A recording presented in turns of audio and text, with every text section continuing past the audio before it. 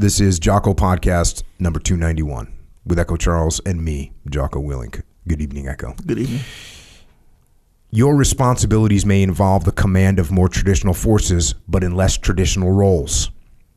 Men risking their lives not as combatants, but as instructors or advisors, or as symbols of our nation's commitments. The fact that the United States is not directly at war in these areas in no way diminishes the skill and the courage that will be required, the service to our country which is rendered, or the pain of the casualties which are suffered. To cite one final example of the range of responsibilities that will fall upon you, you may hold a position of command with our special forces, forces which are too unconventional to be called conventional, forces which are growing in number and importance and significance, for we now know that it is wholly misleading to call this the nuclear age, or to say that our security rests only on the doctrine of massive retaliation. Korea has not been the only battleground since the end of the Second World War. Men have fought and died in Malaya, Greece, the Philippines, Algeria, and Cuba, and Cyprus, and almost continuously on the Indo-Chinese peninsula. No nuclear weapons have been fired. No massive nuclear retaliation has been considered appropriate. This is another type of war, new in its intensity, ancient in its origin. War by guerrillas, subversives, insurgents, assassins. War by ambush instead of by combat, by infiltration instead of aggression. Seeking victory by eroding and exhausting the enemy instead of engaging him. It is a form of warfare uniquely adapted to what has strangely been called wars of liberation, to undermine the efforts of new and poor countries to maintain the freedom that they have finally achieved. It preys on economic unrest and ethnic conflicts. It requires in those situations where we must counter it. And these are the kinds of challenges that will be before us in the next decade if freedom is to be saved. A whole new kind of strategy, a wholly different kind of force, and therefore a new and wholly different kind of military training. And that right there was an excerpt from a speech by John F. Kennedy to the 1962 graduating class of West Point, the United States Military Academy. And that same year, he also released a message to the U.S. Army. And that message read, "To the United States Army, another military dimension, guerrilla warfare, has necessarily been added to the American profession of arms. The literal translation of guerrilla warfare, a little war, is hardly applicable to this ancient, but at the same time, modern threat. I note that the Army has several terms which describe the various facets of the current struggle: wars of subversion, covert aggression, and in broad professional terms, special warfare or unconventional warfare. By whatever name this militant challenge to freedom calls for an improvement and enlargement of our own development of techniques and tactics, communications and logistics to meet this threat. The mission of our armed forces, and especially the Army today, is to master these skills and techniques and to be able to help those who have the will to help themselves. Pure military skill is not enough. A full spectrum of military, paramilitary, and civil action must be blended to produce success. The enemy uses economic and political warfare, propaganda, and naked military aggression in an endless combination to oppose a free choice of government and suppress the rights of the individual by terror, by subversion, and by force of arms. To win in this struggle, our officers and men must understand and combine the political, economic, and civil actions with skilled military efforts in the execution of this mission. The Green Beret is again becoming a symbol of excellence, a badge of courage, a mark of distinction in the fight for freedom. I know the United States Army will live up to its reputation for imagination, resourcefulness, and spirit as we meet this challenge. Signed, John F. Kennedy. So, the Green Berets, the U.S. Army Special Forces, were formed for this new type of warfare. Well, I guess as JFK said, new in its intensity, but ancient in its origin. And today, almost 60 years since JFK made these statements, there's a new generation of soldiers that have trained incessantly to fight this new type of warfare. And we're honored to have one of those soldiers here tonight with us to share some of his experiences. He served in the U.S. Army Special Forces, worked as a contractor for some government agencies, and has continued to hone his skills and teach others through his company, Fieldcraft Survival. His name is Mike Glover. Mike, thanks for coming out, man. Thanks for having me on. It's an honor. Happy to be here. Green Berets. Green Berets. The deal. We're kind of a big deal. I don't know if you knew that. Yeah. You know, obviously, the SEAL community gets quite a bit of, flack because we're like, I guess for lack of a better word, kind of popular right now. Yes. But people seem to forget there was the Green Beret movie way before. Mm-hmm. And then I was thinking about the actual Delta Force movie the other day, mm-hmm. which was way before anybody knew anything about the SEAL teams. So anyways, let's get to it, man. Let's go back to the beginning. Let's go back to where how you grew up, where you're from. What turned you into you? Ooh, conception in Korea, actually. Conceived in Korea. Conceived in Korea. My dad was a Joe, an Army kid. What do you child. do? What do you do? So he had two MOSs. He was a 95 Bravo, which is a military police officer, and a field artillery guy. What years was he in? Late 70s into the mid 80s. Okay. His stint was. Did he go to Nam?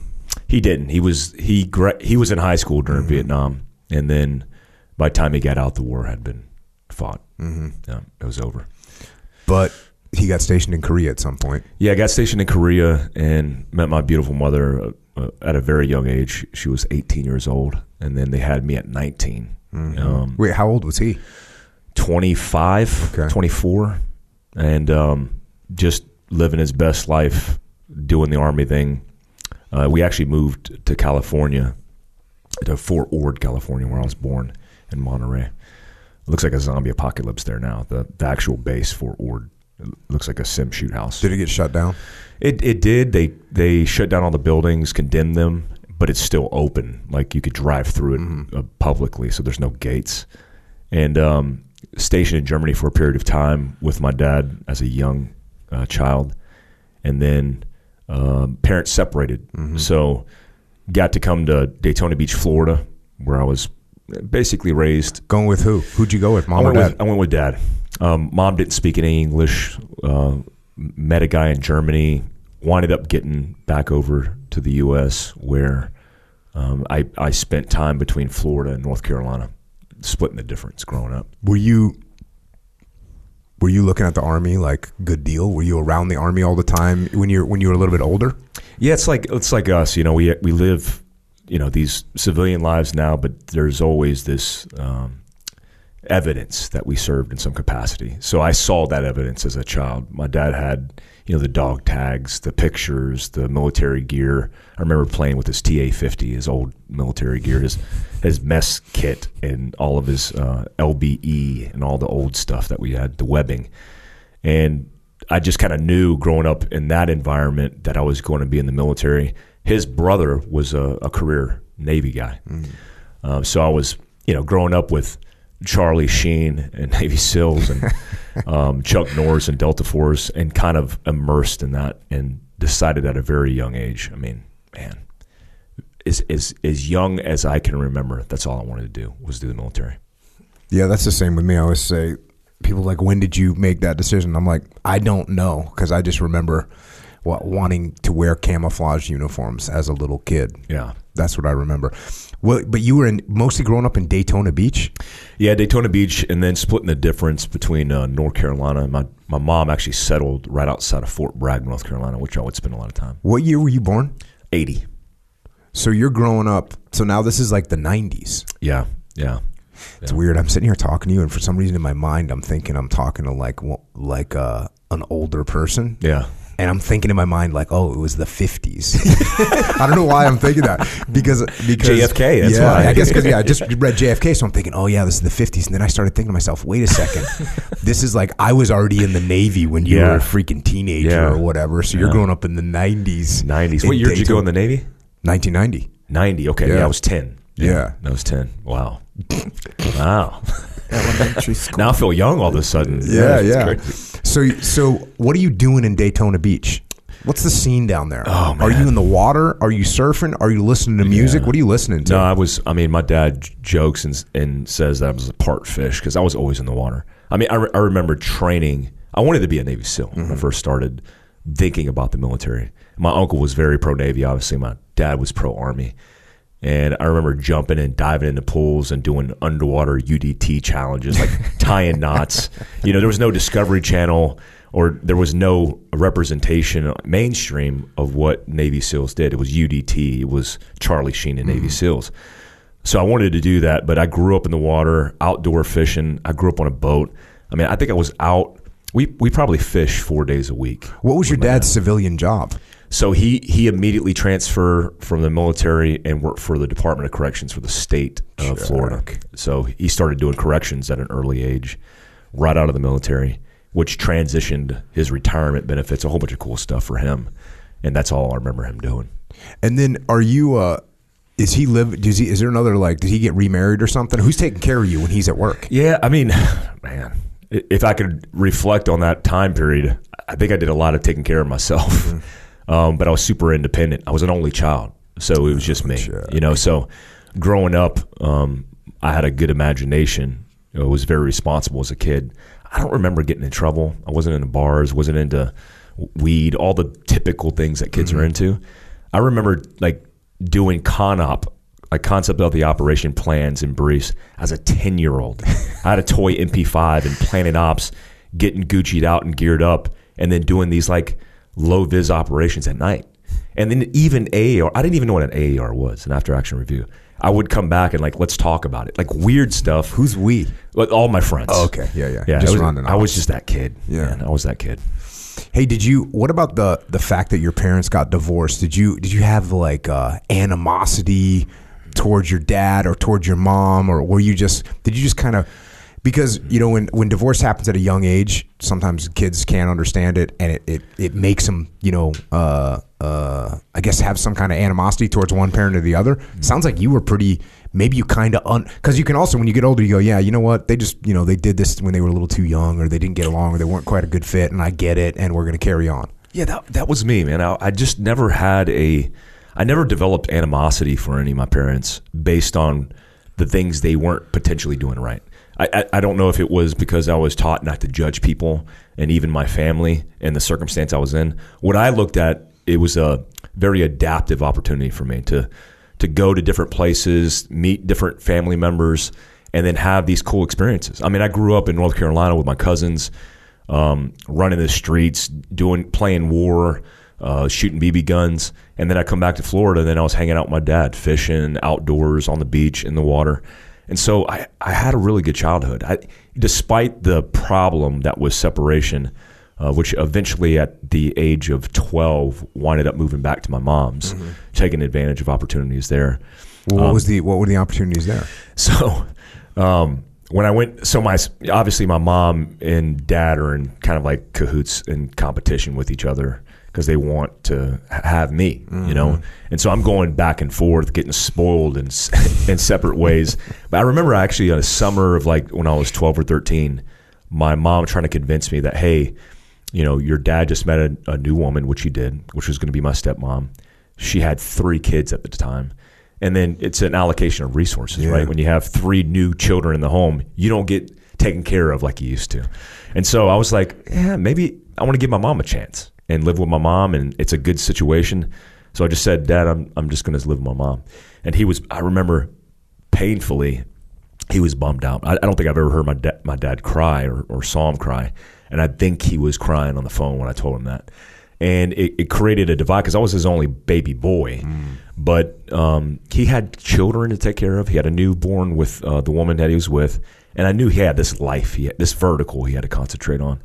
So I lived with my mom. And then, in North Carolina, and she wasn't wealthy at all. She was an entrepreneur, small business beauty salon. We were struggling. I thought it was going to be like, oh, this is cool because my mom buys me crap all the time. My dad never buys me stuff. And so I went into that opportunity and realized, hey, me and my mom are going to have to fend for ourselves. And was she with another guy at this point? She was with my stepdad. She eventually met my stepdad at 15. She had a boyfriend at the time named Alex, who was a good dude that she had met in Germany, had brought her over. But she was trying to find her way. I don't even think, and this is honest reflection, I don't think I had shoes until I was like 14. Like I had flip-flops. It was like she didn't have a car till I was 15 because she couldn't afford a car. So we didn't have a lot of things that were basics because she was grinding as an entrepreneur. But that taught me more about life moving forward, being adaptive, and eventually becoming a military leader. I think a lot of those experiences come from that. You said, first of all, it's pretty amazing how you were kind of detached and able to not be emotional about these decisions and stuff as a kid. You also said, hey, I was taught not to judge people. Who taught you that? I grew up as a Baptist, and I wasn't, I'm not a super religious person. I never have been, but I've questioned. I remember crying as a kid when I was in my bed trying to think about what the next step was for people. Like, what happens when you die? I remember this thought because it stuck with me. I said to myself in my head, I said, well, wait a minute. If God's Jesus' father, then who's God's father? And there's this void in my brain. I'm like, oh my God, I can't figure this out. And I remember being distraught. And so religion kind of brought that together for me. So I grew up like a Christian, non-denominational, and was taught a lot of values that way. Also, my dad's a military-minded guy. So discipline, integrity, honor, all those things were instilled at me at a young age too. And then at what point did you, because you were in the water all the time, and it seems like that would be a good call to go in the Navy and try and go in the SEAL teams. What made you make the decision to go in the Army instead? Yeah, good question. I never been asked that, but specifically I know the exact moment. I was on the steps of my grandma's house in Daytona Beach, and my uncle, who was still active Navy, had just come back from being on the water and in the fleet. And I was talking to him about being a Navy SEAL. And he said, listen, I know you're torn between the two. Do you want to be a Green Beret? Do you want to be a Navy SEAL? And for a kid, it's like, it's a choice, but you don't realize the progress that you have to go through. And so I'm like, so what happens if I fail? If I go to selection and go to BUD/S, if I fail, what happens? He goes, you're mopping a deck forever. He goes, and then he told me about the whole recruiting thing. He actually tried out for BUD/S and didn't make it when he was young in the Navy. And he said, hey, there's a whole bunch of guys I served with that didn't make it, that fill all the slots in the Navy that nobody else wants to do. And I'm like, so what happens if I'm in the Army? And then my dad was there to educate me. He says, listen, you could be an airborne ranger. You pass ranger school. You go to selection. You don't make it. You're still an airborne ranger, combat arms. And I'm like, well, I just want to be in the fight. And I made the decision right there in that moment. It was like, okay, let me see the path that leads me to be a special forces guy. When I was 10 years old, I made a bet with my dad that I was going to be a Green Beret. Damn. Bet him an MP5.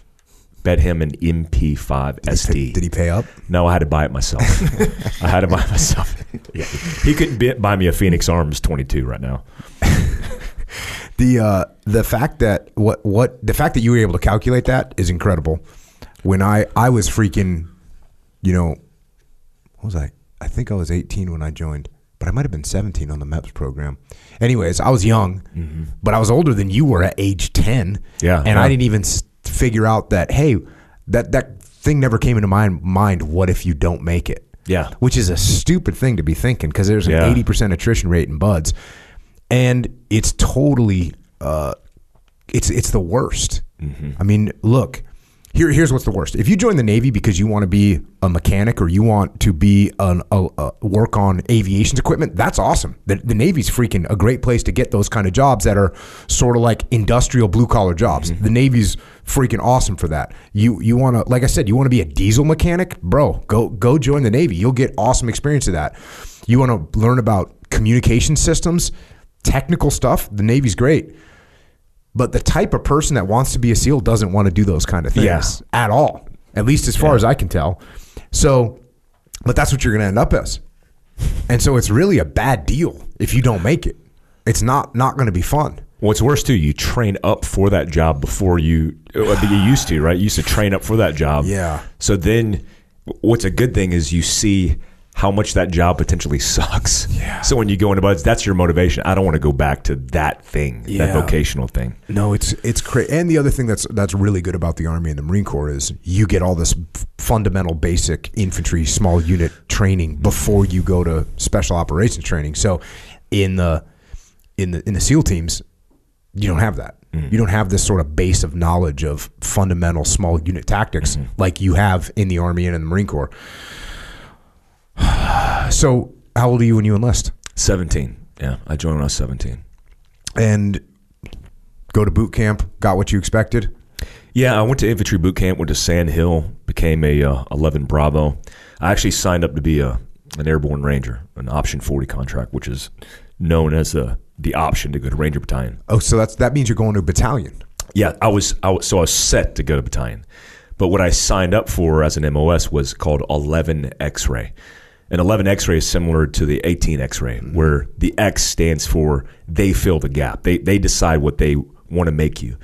So back in the day, it's not like this now, but back in the day, there was 4 different specialties in the infantry: 11 Bravo, Charlie, Delta, and Mike. And or not Mike, not Delta, but Mike, and Hotel. So if you were 11 Bravo, infantryman. If you're a Charlie, mortarman. If you're a Mike, heavy-wheeled mechanized vehicles. If you're a Hotel, heavy armor, like riding on Humvees. So basically an infantryman with different skill sets. Well, when I got there, the way they selected us and grouped us was based on where we were standing. So they said, hey, you guys in a group, you're going to be Bravos. You mean guys are like Charlies. literally standing? Literally where you were standing. Not standing in your class rank or anything like that, just where you're standing. Where you were lumped together. And so they're like, you lump, you're going to be a Bravo, and they made the MOSs. Well, they made me an 11 Hotel. And so I'm like, okay. So I'm an infantry guy that drives in Humvee, shoots 50 cals and tow missiles. Cool, let's do this. Yeah. At the end of basic training where they transition you and they go to AIT where you get your advanced training, they're supposed to have a RIP brief, a Ranger Indoctrination Program brief. So the RIP instructor comes and I'm like, what's going on here? Like, he's not talking to us, he's talking to the Bravos and the Charlies. I'm like, why isn't he talking to us? Don't even think anything about it because I'm like, I'm an E1. I don't even have a rank, right? And so no foot to stand on. So we go through the training, and at the end, they go, hey, Mike, you're going to Fort Lewis, Washington to an infantry unit. And I'm like, I have a Ranger contract, airborne Ranger contract. So they look at my MOS and go, no, you're a hotel. Ranger Battalion doesn't have hotels. And I'm like, what? Like, what do you mean they don't have hotels? And like, you should have told us before you went to AIT. I'm like, I'm a private. I think I tried to say something, but you guys ignored me. So luckily for me, my uncle was a sergeant major in the 18th Airborne Corps, big division of airborne infantry units. So I call him during my little break, and I'm like, this is what happened. So he gets this, long story short, he gets this connection where this old guard recruiter comes in. And I'm in a room like similar to this. And they're like, I know your uncle, I'm going to hook you up. Like literally the guy says it to me, is the E5. And he's the recruiter for the Old Guard, the 3rd Infantry Regiment, right? I don't even know what the hell the Old Guard is. I'm like, okay, what do I got to do? And a civilian comes in and he looks at my orders. He said, give me your orders. And he looks at it and my MOS says 11 Hotel. He literally takes a pen and scratches out 11 Hotel, writes 11 Bravo, and then signs his initials. Boom. And instant 11 Bravo. And I'm like, oh.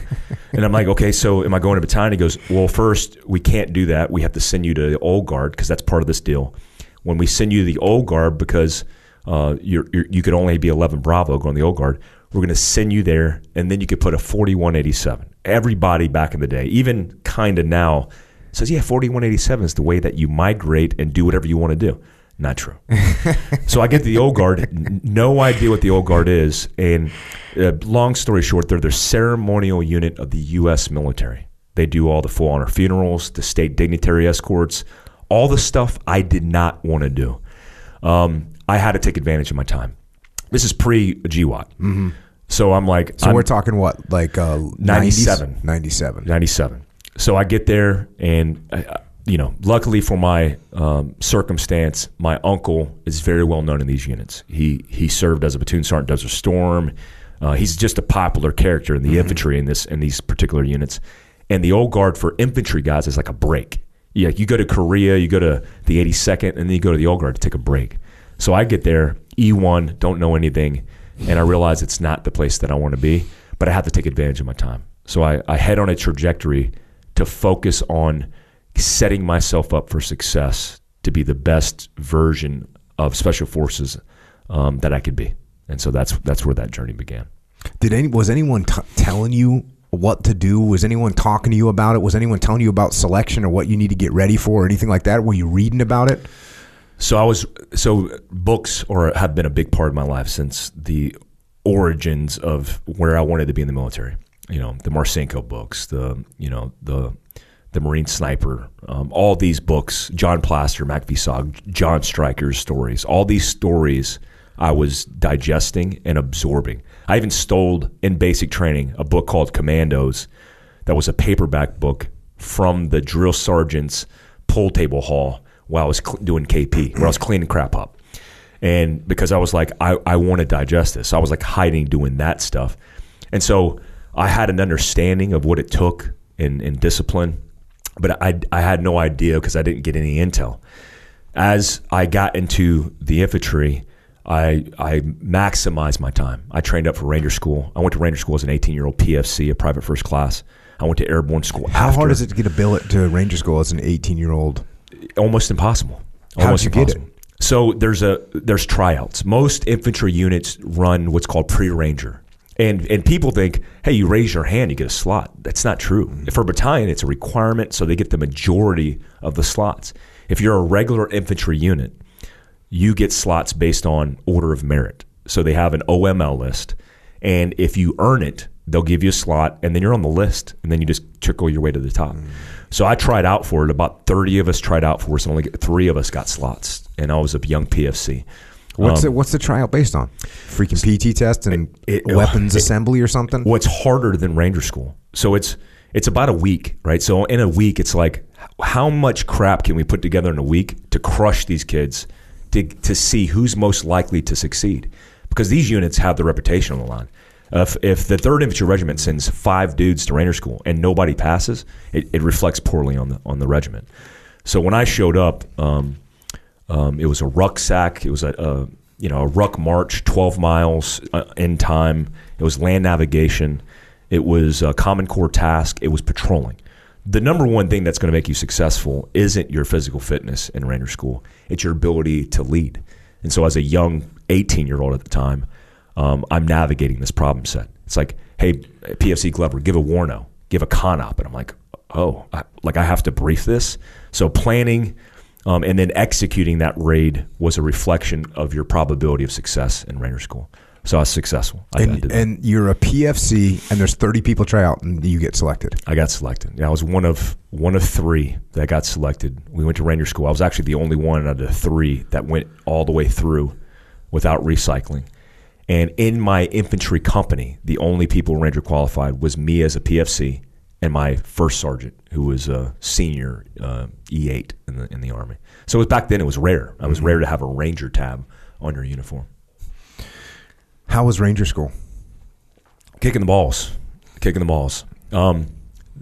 Fear was the thing that I had to overcome. It was the most difficult thing that I had to overcome. I remember like the night before Ranger School. Fear. I'm assuming fear of failure. Fear of failure. Yeah. Absolutely. And you have no perspective. You just have these stories. You know, my squad leader had been to Ranger School before, so he was feeding me information, which almost makes it worse, right? Like you gotta be aware of this, and you're trying to live with that solution in mind, and you're getting hit with all these other random jabs in the face.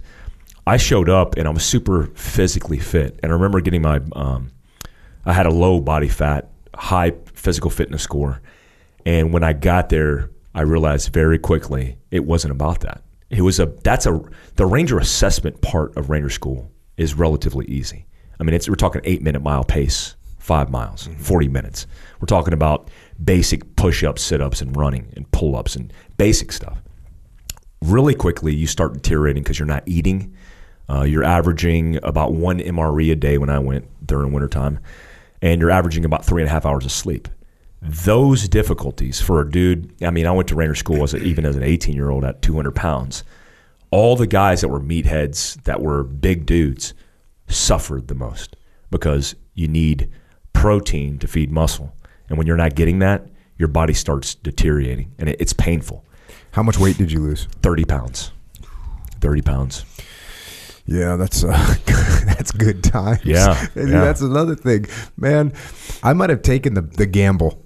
You know, they're like, hey, listen, Jocko, you might end up on a ship somewhere, but if you go to Ranger School, guaranteed you're not eating. I'd have been like, let me think about that one. Yeah. I'll roll the dice. Yeah. That's another ball game. That's the thing about buds. The thing about buds, you're getting fed, man. Yeah. And it's all you can eat. That's Get huge. some. That's it's huge. beautiful. Yeah, it's they huge. just want you jacked. That's huge. Yeah. But the thing is, Ranger School, like you said, Ranger School is really the premier leadership school for the Army. It is, yeah. Absolutely. You're running operations. You're filling a different role basically every operation. Sometimes you're the leader. Sometimes you're a freaking machine gunner. Yep. Yeah. Yeah. It's when I went to Ranger School as a very young kid, I didn't know what to expect, and then it's sink or swim. You either step up to the plate and you're prepared to be. Look, the characteristics of being successful in Ranger School aren't that difficult, but being a clear, concise, decisive leader under stress is super important. And I saw, and comparably to all my peers, which weren't peers, I'm talking about second lieutenants that just graduated IOBC, Infantry Officer Basic Course, Navy SEALs, Green Berets. Like, these are guys that I highly respect.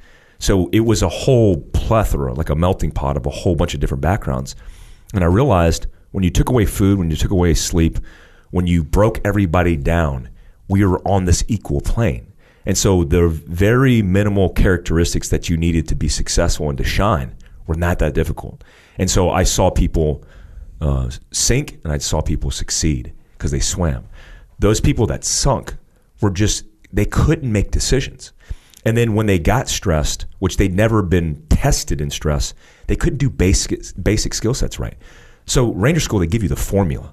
Hey, here's the con op. Here's the 5-paragraph op order. Here's how you execute a raid. Just follow that step by step, and you'll be successful. And I realized how analytic that was. And so I just needed to get through and check the block and get it done. And I saw a lot of people sink that I highly respected because they started falling apart. I mean, I saw guys who were beefy dudes who were jacked, who were strong, and they were getting broken down the most because they couldn't handle the deprivation of sleep and food. And when I saw that as a young man, as a young leader, it changed my entire perspective on life.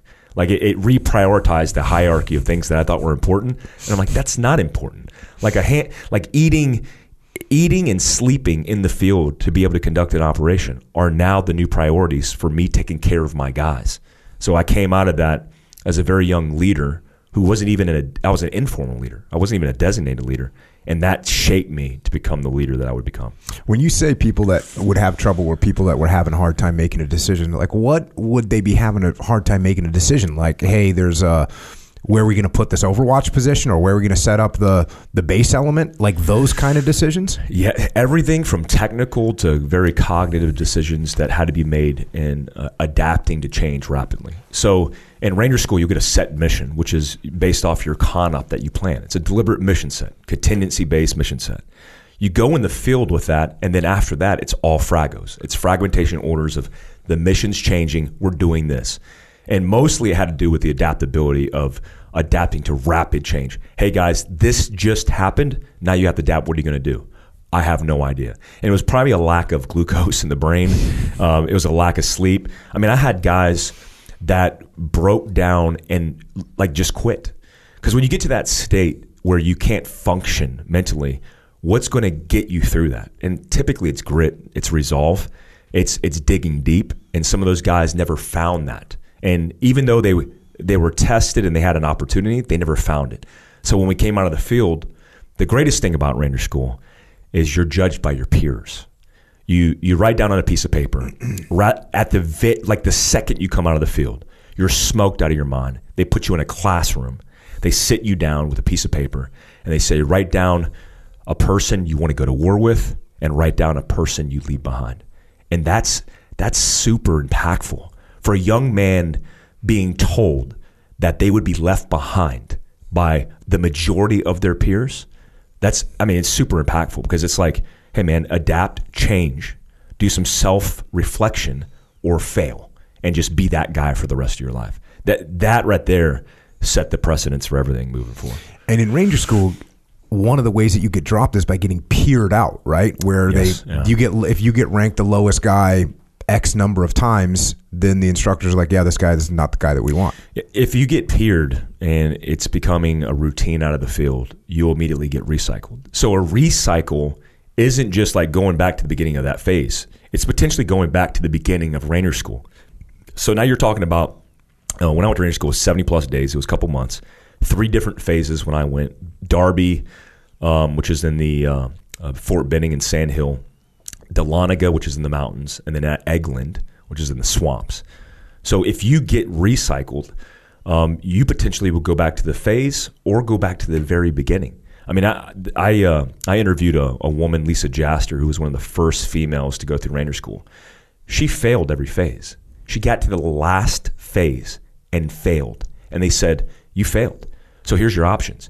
You could knock down, like it was a weird thing, like knock out these push-ups because we got to assess if you're physically fit to go ahead and go forward. If you don't knock them out and you can't meet that standard right now, you're done. But we're going to recycle you to the very beginning. So she was in Ranger School for like a year, like sustained combat operations and sleep and food deprived for like a year. And I can't imagine, but that was your options. It's either sink or swim. And you have an opportunity to succeed and change the way you look at yourself, which I think is the most impactful, that they give you that opportunity, or continue to be that guy and then just get shit canned. When are they helping people out by, let's say you get graded low, is an instructor going to come over to you and say like, hey, listen, here's what's going on. You're really indecisive. You need to start thinking through these things. The reason I'm asking you this is because like in basic SEAL training, first of all, you're not doing anything really tactical. But second of all, there's no real, hey, bro, here's the mistake that you're making. Whereas the kind of training that I ran, which is like the advanced training, like the training that we do with platoons before they go on deployment, right? I mean, that's all I'm doing is being like, hey, man, you can't be sitting there being indecisive. You need to figure out what call you're going to make. You need to at least give your guys some direction. Like I'm constantly doing that to these guys. Is that happening at Ranger School, or is it more like, yeah, you know what, this guy ain't got it? Yeah, here the reality is they know if you're not going to make it. Your peers know, the students know. There's guys who are made for war, and there's guys who aren't made for war. And one of the things that I think is important about the Ranger tab and the experience is you're creating combat leaders represented by a tab. Now we don't wear tabs necessarily all over the place because we're in different uniforms. But when you saw that tab, you understood that guy was capable as a leader in combat. And it told a lot. So a lot of the times, especially with the officers who come out of IOBC, they're brand new 22-year-old second lieutenants. They'll give them the opportunity. And they'll say, hey, these are the fixes. Fix this. If you don't fix it, you're going to fail. You report to your first duty station as an infantry officer without a Ranger tab, forget about it. Your career field you might as well just get out. For young Joes like PFCs that I was, for specialists or even young NCOs, non-commissioned officers, you have an opportunity. They'll give you some feedback, and they expect to see you take that opportunity. You might not get another opportunity based on the cycle of getting patrols, which just means they're going to recycle, and you'll get another chance a month and a half later, because that's how long it takes to get through it again. What's the attrition rate at Ranger School? It's pretty high. It's about 80%. Really? Yeah, it's about 80%. So you get done with it, and now you must have a pretty freaking good reputation. Are you 19 yet? I'm 19. Yeah. 19. Yeah. You graduated from that. So what's next? So my uncle, when I'm there, was a guard at the Tomb of the Unknown Soldier. He was there as a guard. He was a platoon sergeant before my time. And when I'm there, I put a 4187 to go to Ranger Battalion. Doesn't get accepted. They're like, no. I have a Ranger tab, which I thought was a prerequisite to get a 4187. They're like, no, we don't need the numbers. And in 98, they didn't need the numbers, 99. And so I talked to my uncle. I'm like, what do you want? What are my options here? Like, I'm ready to be in the fight, which there wasn't a fight. And that's probably the reason why I didn't get a 4187 approved. They're like, he's like, go try out for the Tomb. And at the time, and still at that unit, the Tomb of the Unknown Soldier was the most difficult. It's probably the most difficult thing I've ever done in my life, to be honest. Selections and special operations, comparatively, were a walk in the park compared to what that was. I went there. The Army's been guarding the Tomb of the Unknowns since the 50s. It's been around since the interment of the World War I unknown, and it was an honor. It was something that was going to build me and set me up for success leading into potentially battalion or special forces. And so I took the opportunity. I went and tried out. How long is the tryout? So you typically do a 2-week tryout. It's called TDY. They TDY you to the Tomb. You do a whole bunch of assessments, and then they go, you're good enough or you're not to continue to select and try. And that's a 7 and 9 month process. If you're smart, 7 months. If you're not so smart, 9 months. So it took me like 10 months.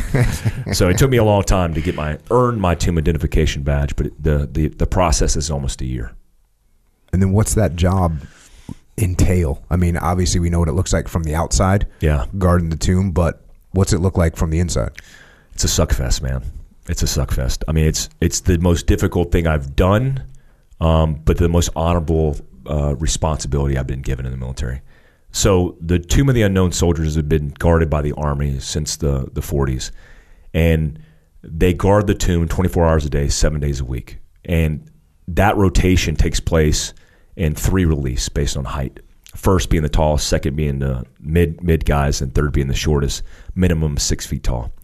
And then you rotate basically a firefighter schedule. Day on, day off, day on, day off, day on, and 4 days off all year round. You know your schedule for 3 years in advance. And you typically guard, if you're a guard, you have your badge. During the summertime, 7 walks a day, 30-minute walks with a 7-minute guard change. And then about 2 to 4 hours of guard rotations at night. At night, we don't do it in ceremonial uniform.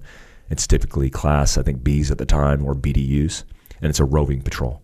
Your job is simply to guard the Tomb of the Unknown Soldier from desecration or disrespect. And we do that, snow, sleet, heat, doesn't matter the weather. It's just being done.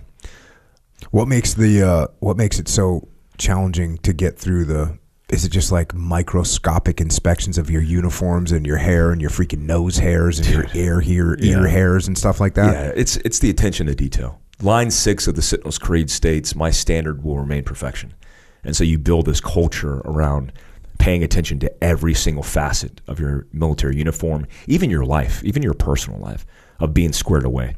So I did that job, and painful to be a new guy doing that job, but inspections of your uniform every single day, if not by the hour. They have a culture where you earn a walk. You don't just get a walk. You have to earn that walk. So you have to earn it by understanding knowledge. You have to verbatim memorize 28 pages of knowledge about the Tomb of the Unknown Soldier and the history of Arlington National Cemetery, because you're a representative. You can go down to do a tomb guard walk in front of 3,000 people, come inside the quarters, change, and go out 3 minutes later and communicate the Tomb of the Unknowns and what it represents to the U.S. military. So it's a diplomatic position, not just a guard wearing a uniform walking back and forth.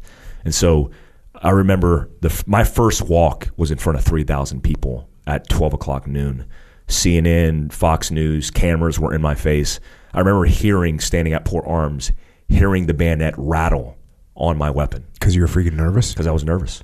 I was standing in front. I mean, I'm looking through aviator glasses that are in my peripheral and see people like inches from me just staring at me. And every movement during the guard change has to be perfect. And it's intimidating. But it's a sharp learning curve. And again, it's a huge opportunity for me. So the training program or the selection program that you're talking about, that's 10 months long. Are you working during that time? Are you doing any guarding or no? You're doing all the guard walks where there's nobody watching you. Early morning, late afternoon, and everything at night. I even did what's called a vigil because I wanted to get the hell away from the guys. I didn't want to get hazed and abused. I did vigils where I would work all day. And so I'm, helping prep the guards' uniforms, doing early morning, late afternoon walks. And then at night, I'm taking, when the cemetery closes at 7 p.m., until 7 in the morning, standing guard for 12 hours straight, no sleep, and guarding just to get away from the guys.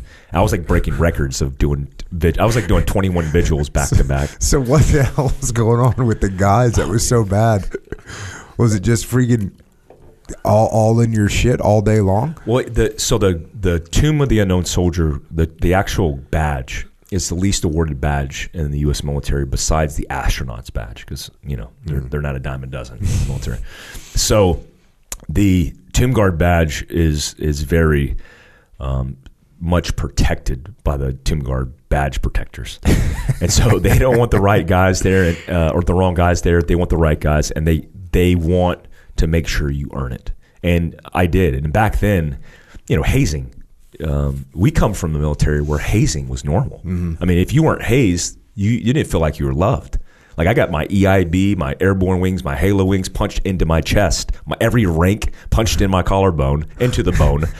And that was just the universe we evolved in.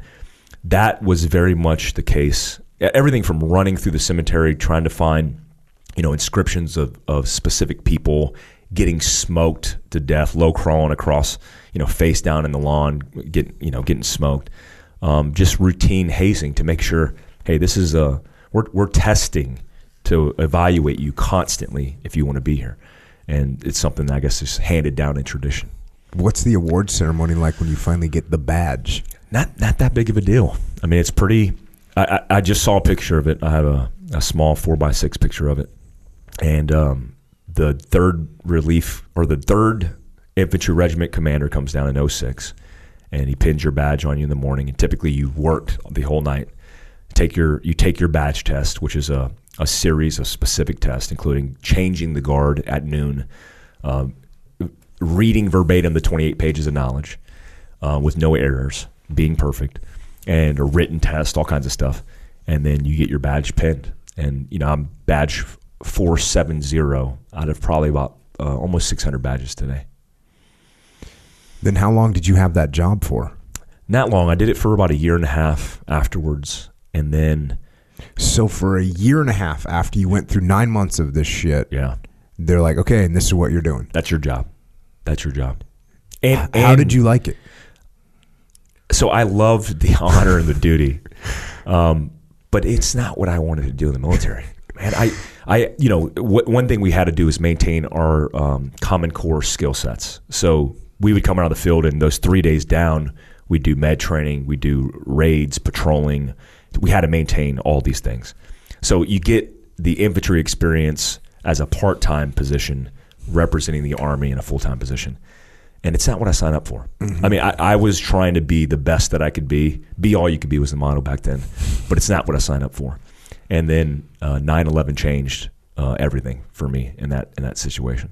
But where were you stationed when 9/11 went down? So I got out of the Army on my first rotation of 4 years. September 3rd of 2001 was my ETS date, get out of Army date.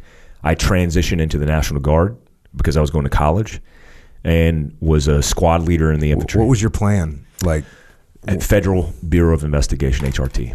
I was like, if there's no war, if I can't get into battalion, I'm going to get my college degree and I'm going to be a sniper in HRT. And that was my sights were set on that. And when 9/11 happened, it was a week after my ETS. And how old are you now? 21. So you're 21 years old. You get out on September 3rd? September 3rd is when I left the Army. Okay. Yep. So then what do? So September 11th comes. Now you're freaking, you got to be going berserk. I'm freaking out. Like when September 11th happened, I was in the National Guard, and I knew the nasty guard was going to get mobilized. And I'm like, I'm not going to war with these dudes. No offense to the National Guard, but I'm like, I'm not going to war with these dudes. I was at college in the cafeteria in Fayetteville near Fort Bragg, North Carolina when this happened. I went home and threw my battle dress uniform in the washer and started packing my stuff because I'm like, we're going to war. This is it. And immediately I started making phone calls, and they're like, you ain't doing nothing, man. Nothing's going on with us right now. Stand by to stand by. And I'm like, I have to make moves. So I started reaching out to recruiters and very rapidly got back in the military and went straight to selection. Went straight to Green Beret. Was it hard to go straight to selection? There must have been lines out the door at that point. Impossible. I was a 20-year-old E5. I mean, I made sergeant at 20 years old, airborne ranger qualified with a Tomb Guard badge. And when I showed up to the recruiter, he looked at me like I was a 16-year-old kid who wanted to play Army. And I was like, is this not a thing? And at that time, they hadn't even worked out this whole thing where guys who were prior servers come back in and serve. And I'm like, dude, I just got out last week. And he's like, sorry, man, you got to start over. And so I'm duck walking barefoot with a whole bunch of teenagers trying to get back in the Army. Wait, because you had to go back through like the recruiting process or whatever? Very beginning. I mean, I didn't have to go to basic AIT. Mm-hmm. I had a Ranger tab, so I didn't have to do any of that stuff. But I had to go back through the Army and processing system called 30th AG from the beginning. I mean, I'm duck walking, and I actually went to the recruiting station, which is called MEPS, is where they process you, in military uniform. And I remember they brought us in the room, and like everybody stripped down, and guys are looking at me in battle dress uniform, stripping down, and they're like, "What is this dude doing? Like, isn't he a recruiter? Like, what is happening?" And I'm in my boxer briefs like everybody else, duck walking, doing all my little drills to get back in the Army. And then you go straight to selection from there. So I went through a program, basically an 18 X-ray program, and I had a tryout where it's basically special operations preparation course. They evaluate like they did in Median Ranger School and said, hey, is this kid, is there a probability that he's going to be successful? Let's evaluate him in land nav. Let's ruck him. Let's PT him. And if he's good, we'll give him a slot. And so that's prep, you just said? Prep. It's basically the preparation for giving guys slots to go to selection because they just don't want to throw you into selection and have you fail. They're setting you up for success. And so I quickly evaluated, and they're like, hey, this dude's ready. Let's send him now. How long is that little evaluation? A week. Okay. Yeah, it's nothing. Straightforward. And then you go to selection. And selection, this initial selection is only a few weeks long, right? When I went to selection, it was 21, 22 days. Yeah, a few weeks. And this is just sort of weeding people out? Yeah. And making sure you want to be there? Yeah. I mean, at the time, you had to have 3 years in the Army. So you're talking about experience, typically NCOs, non-commissioned officers, or junior enlisted guys who have experience in the military. And you show up, it's a week of assessment, land nav, all these gates to make sure that you're good to go. And then it's team week. It's basically a little mini version of Hell Week. And then they do the long-range movement. The long-range movement is what gets everybody. It's the land navigation leading into a long-range movement where they assess your ability as an individual to learn a skill set and then in the wood line alone execute that skill set to be successful. And that skill set is just land nav. Land nav. It's our attritter. It's like you guys' water. We use land. And hey, can you hump for a long period of time, duration, day, night, and keep moving? And can you find your points? And just like the water, there's a lot of people who can't. It's just crazy. I mean, to me, it's like walking is very primal, and a lot of people fail. Yeah, you put that rucksack on, it's a tick. Not quite walking anymore. Yes. Yeah, it sucks the life out of you for sure. What about I've always found like the first 17 minutes with a ruck on, I'm always like, oh yeah, I remember this shit. Yeah, where your body starts to warm up and everything hurts, and then you start moving. I've always been a good rucker. That's always been my strength. And so I never had a hard time with rucking. My feet were hard. My back was good. So I didn't have a difficult time with selection. But what I saw is a lot of guys weren't prepared for that level and duration of movement, and it just broke them down. What do you do in a day? In that selection where you did a week of rucking, what do you think you're doing a day? On average, 6 to 10 kilometers per movement per gait. So, it depends. Like you start that whole entire process. Here's the philosophy behind it is we're going to start moving you and get you on your feet. And then we'll give you an 18 miler to 20. I think the average is a 20 something plus miler. And so you're broke when you start. And then we'll move you for a long period of time and see. It's all a test on preparation, by the way. It has nothing to do with the actual assessment. It has everything to measure whether or not you prepared in advance. And so what they want is the guys who've prepared in advance. And so at one point for the long range movement, which is probably 30 plus miles over a period of 24, 48 hours, you're nonstop moving. And if you bed down for a period of time and you sit down, eat chow, and rack out, and you're not timing yourself appropriately, you just fail. And so you have to meet these gates, but it's all on your own. And that jacks up people's minds. When somebody comes into a room and writes down exactly where you got to be, what uniform you got to be in, and what time you're moving, that independence and setting off with no destination in mind. Hey, students, I want you to get ready, get your ruck on. You're going to move until we tell you to stop. That immediately destroys people's mindset out the gate because they're like, what do you mean? So they go out the gate, they start sprinting, and they don't pace themselves, and they burn themselves out. Or they're so insecure with the circumstance, they self-induce all this stress, and then they quit. And you're like, you're self-selecting because you don't have the exact parameters of what you're going to be doing. That's how war is. I mean, war is, hey, we might be flexing all night. We might be flexing all year. Who knows? And that uncertainty in a lot of people breaks people down. And they ring out or whatever. What do they do? How do you quit in selection? So in selection, in periods of time, you go back to your barracks. And when I went to selection, it was a piece of plywood, no pillow, and you have a bunk that has no pad, nothing comfortable. You go to sleep in the morning, and you'll wake up, and half of your entire crew that you went to bed with is gone.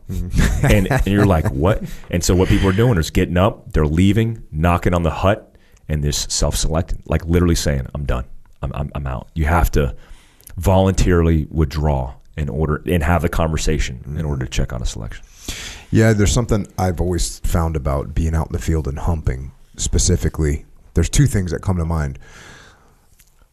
And I've been talking about this lately from just like a leadership perspective and just my own personal mindset is I'm very aware of time. I'm very aware of time. I can always feel time creeping up on me. I can always feel time like people think, oh, we'll be able to make it. We can rest a little longer. And I always had that sense that, oh, actually, no, we're not going to make it. In fact, we need to leave now if we're going to make it. Or we're sitting there trying to come up with a plan. I say, you know what, we need to start moving forward. We can't spend any more time planning. It's time to go. I always had that sense of time, and I still do. And it's almost a level of paranoia. It's something that always is in the front of my heads up display, right? My heads up display is always going, hey, wait, check your time. But that reminds me of being out on patrols where they're total dick dragger patrols where you're carrying a shit ton of weight and you're going really far. And you still got to get to the target on time. And the intrinsic motivation that it takes, because once you sit down, you take that load off and you see the guys all freaking sitting in a crappy perimeter and just they'll sit there indefinitely. Like you take a platoon out and they've gotten they've been crushed for a 5, 6, 7 hour patrol. They won't get up unless you're like, hey boys, we gotta go. And if you don't do that, if somebody doesn't do that, somebody doesn't say, hey guys, it's time to get up and go, there will be no movement will happen. They'll not hit that target. They'll be like, hey, we couldn't make the target. That's what will happen. People accept that, like, yeah, you know what? Yeah. And so having that intrinsic will to say, look at your watch and go, you know what? We said 10-minute break. It's been 9 minutes. Hey, boys, get ready to roll. That's a big deal. Yes. That's a big deal. Yeah. I think part of the, like you say, discipline is freedom. Part of that freedom is control that you have, self-control. If you understand what you have to do to be disciplined, to make gates, to meet time hacks, then you have control. You're offensive. You're thinking proactively. Mm-hmm. And a lot of guys don't have the discipline to do that. It's real crazy to see that something so simple, a task so common core, can weed the masses and evaluate who's going to succeed with a combination of aptitude and discipline versus who's not. Yeah, and like you just said, what it really boils down to is when you're tired, when you're sore, and when you don't know how much longer this is going to last, do you have what it takes to put your ruck back on, stand up, and start walking again? That's it. Yeah. Yeah. You wouldn't think it's something that freaking simple. So simple. So primal too. So you get through selection, and then you hit the Q course? Hit the Q course as a 18 Bravo Special Forces weapons guy, going to 3rd Special Forces Group. Yeah. Any highlights out of the Q course? No, I think, in the lead-in, talking about JFK and the representation of how we wanted to establish this irregular and unconventional means of warfare, I learned that truly from the long duration that I was in the Q course. I went to Robin Sage merely weeks after Robin Sage, after that experience. I was living that training in Afghanistan in a remote fire base. So Robin Sage, which is an exercise basically living unconventional warfare in an environment which is Rockingham, North Carolina, the surrounding area, where all the civilians are subcontractors and bought into this whole thing, this elaborate scenario, was so impactful for me. I mean, it's crazy. Yeah, so just to give a little background on this, so the mission of the Green Berets of Special Forces is to go out and work with indigenous forces, get them trained up, get them organized so that they can fight by themselves or with very little guidance from the Special Forces, and eventually with no guidance at all. That's the mission. So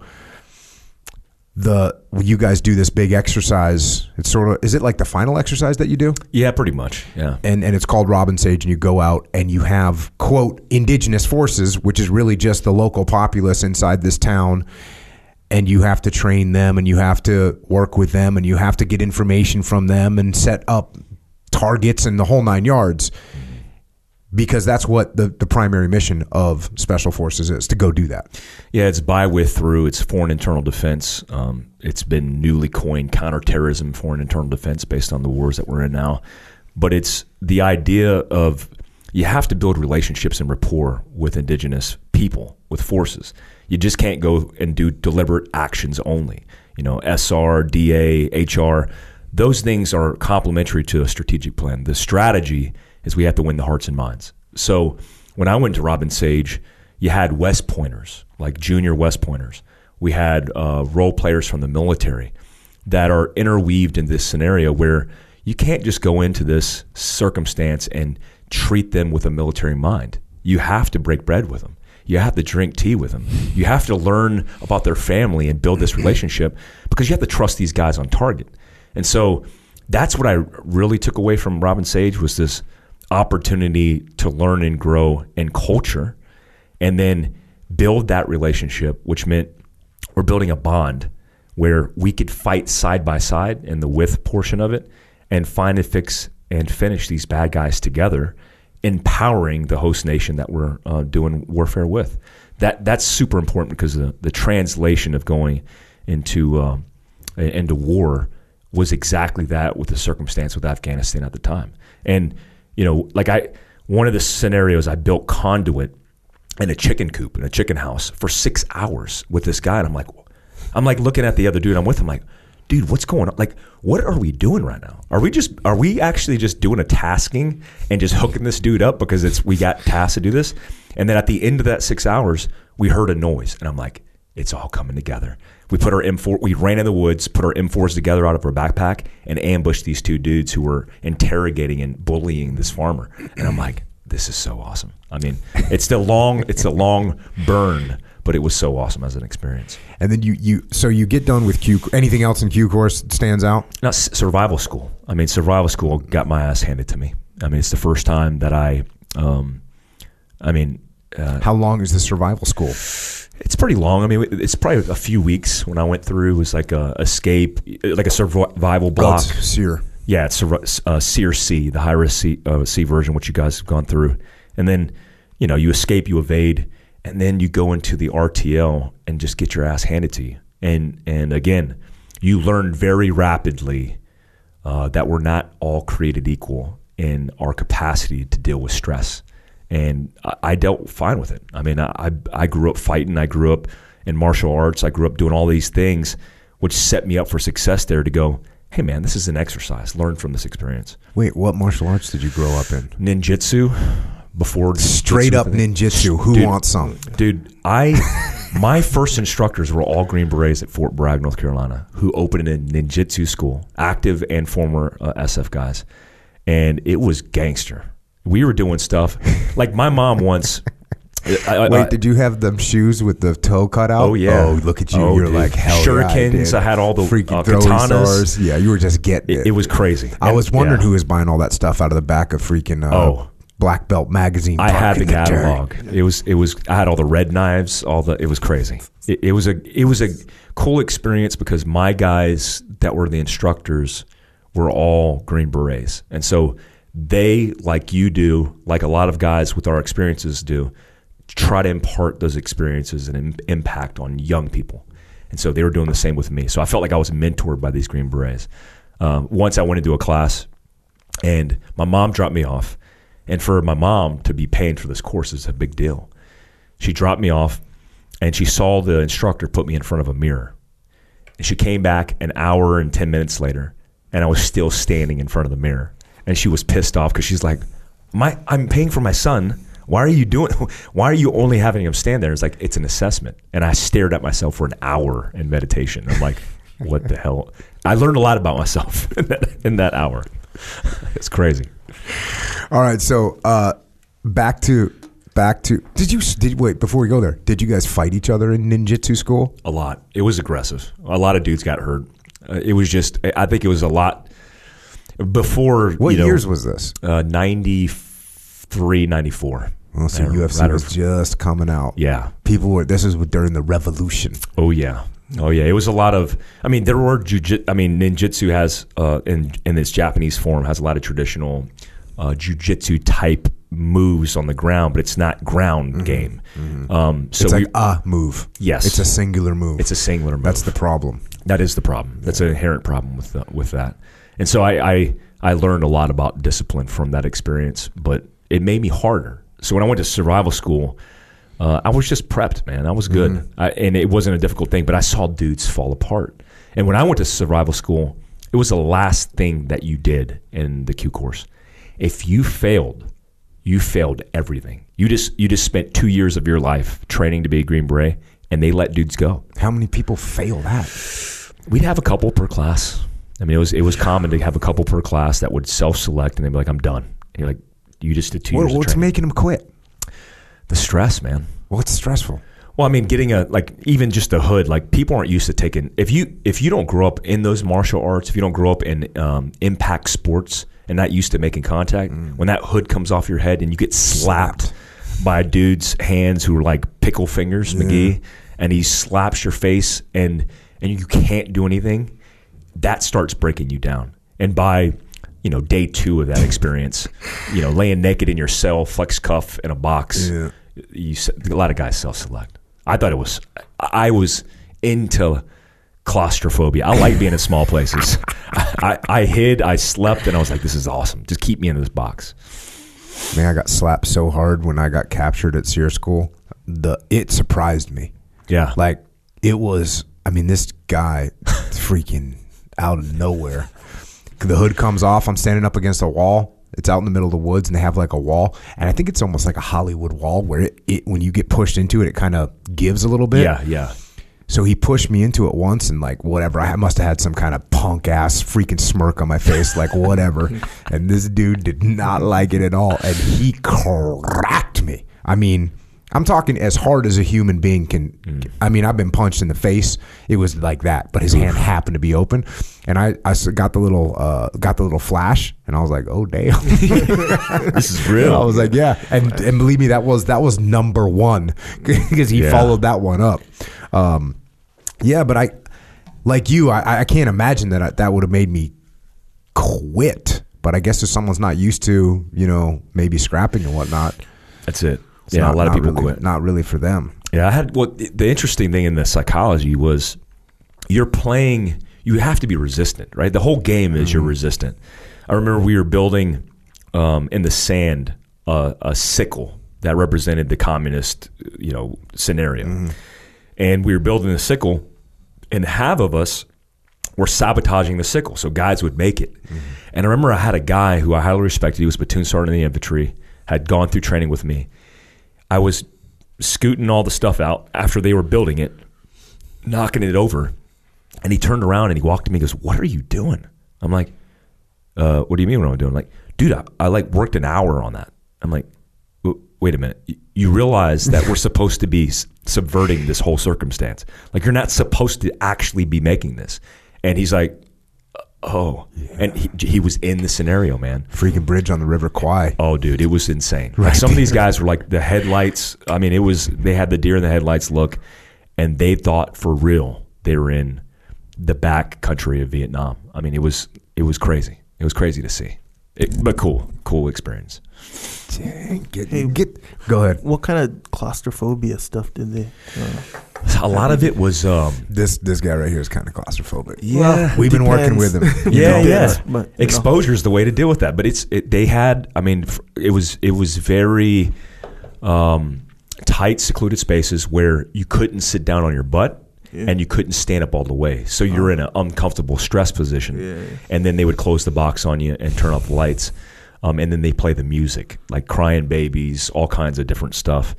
And a lot of people, they would transfer you into different boxes based on your fear. So if they saw the fear coming out of you, they were exploiting that fear. They're like, oh, this dude in a big box is getting scary. Let's put him in a small box. Yeah. And so it varied from small boxes to big boxes. But that jacked up a lot of people. I mean, it was significant. And then how long do you have to stay in there? So a long time. You lose track of time because you're sleep deprived. Here's one story. I thinking I was a smart guy. I was like similar to I have to piss right now, but I had to piss really bad. And so I'm like, if I piss in this box, they're going to hook me up. I can't piss in this box. So this is I'm thinking logically, I think. And I'm like, this is completely logical. Wait, so hook me up is a bad thing? Hook, like pull me out of the thing and slap my face off my face. I understand. And I'm like, look, I'll piss in my boot and then I'll take it outside and we're in the gravel, I'll dump the piss out. Forgetting about this whole thing called displacement, right? I pee in my boot. I take off my boot. You don't have socks, you're naked, got these bare pajamas on. I fill my boot with piss. And then I'm like, okay, I got it in here. I feel good. It's not all over the thing. And then I put my foot back in the boot. Damn. And then it goes everywhere. And I'm like, and then it immediately occurs to me, like, that was a horrible idea. And so I'm standing in piss. And then my naked foot is covered in piss. And I'm like, dude, that did not work out. Like I had a plan. That was not how I thought I was going to execute. It was horrible, man. Yeah, it's funny because as you were thinking about that, or as you were talking about that, and then when you asked that question, Echo, there's some, look, I don't know if this is some, just straight up Sam Harris meditation type scenario, but you get your brain where you just aren't there anymore. Yeah. You're just like, cool, you want to put me in the box? Cool. And you're sitting there and you're thinking about freaking whatever, Kentucky Fried Chicken and lemonade and you're just in a totally different world. Yeah. And you don't know if it's been an hour or 5 hours. Yeah. And you're getting slapped. It's like, cool, whatever. Like, whatever they're going to do to you, you just sort of, and it's the same thing when we were talking earlier about humping a ruck. It's like, okay, look, there's just, the pain is there, but it's like somewhere else. It's it's almost like you're watching it happen and you kind of can be like, whatever. Mm-hmm. Hey, keep going. Yeah, completely. You're sedated, man. You're just going with the flow. It's similarly to, I think about when you accept at some point when you're in water that you're just going to pass out. and you accept that. You're like, I'm okay with that. That bridging that gap and just accepting it is the first part in being successful in that environment. And then you create your new happy place where you're like, man, as long as I'm in my head and I have this space that I'm comfortable with, I'm good. You can do whatever you want. There's nothing you can do to me. Yeah, if you are present in the shit that you're going through, that's gotta suck. I can barely even relate to it because I think eventually you just get good at being like, okay, cool, whatever. That's what we're doing. Cool, whatever. I can't. It's gotta. You know what? That when I start thinking about what makes someone quit, it's because they're present in that shit that's going down. They're actually in it. Yeah. And not only in it, they're looking at the future going, it's just more shit in the future. So, this is horrible and forget it. I'm going to ring out. Yeah. It's that fear response. It's the contemplation of impending doom where you're just thinking about the next thing that's coming. And then your whole life is all these little small progresses of like doomsday. It's like, dude, I'm on the beach drinking a pina colada, eating a piece of chicken right now. I'm living my best life in my head, and I'm good. You must have learned some of the tomb situation, because that stuff doesn't sound fun to me. I would rather go through SEER school 20 times right now than do uniform inspections. I would rather do that as well. I would take the tomb taught me about self-awareness and being present within my own mind and developing this relationship with the conscious voice that's in my head, but also like this passive observer, this person who's kind of observing the narration of the voice in my head and sitting back and like measuring all these inputs. Because when you're standing still for 21 seconds at a time before you take 21 steps, repeating it times an hour for a long walk during the winter hours, times 4 to 6 walks a day, you have to get real good at being comfortable with yourself. Is there a facing movement in there? There is. So it's you face Washington, D.C., 21 seconds, face down the mat, 21 seconds, walk 21 steps, and repeat for the entire duration. And it's 1 hour. 1 hour and 7 minutes with the walk and the guard change. How often would you be in total autopilot where you'd get done and be like, whoa, that was... Constantly. Jack. Constantly. You know that it's referred to as the flow state. Mm-hmm. You're completely in a flow state because what I like about you're talking about time. Time has always been an important metric. In fact, we should probably look at it more closely because that relationship with time, I think, sets and establishes these gates and disciplines for your whole life, the structure of your life, right? When I was a tomb guard, one thing that you had to train to do is count 21 seconds exactly and then turn and face for 21 seconds and get this rhythm and cadence down. But when you got into that flow state, it was unconscious. So now I'm just on autopilot and I'm in a meditative state.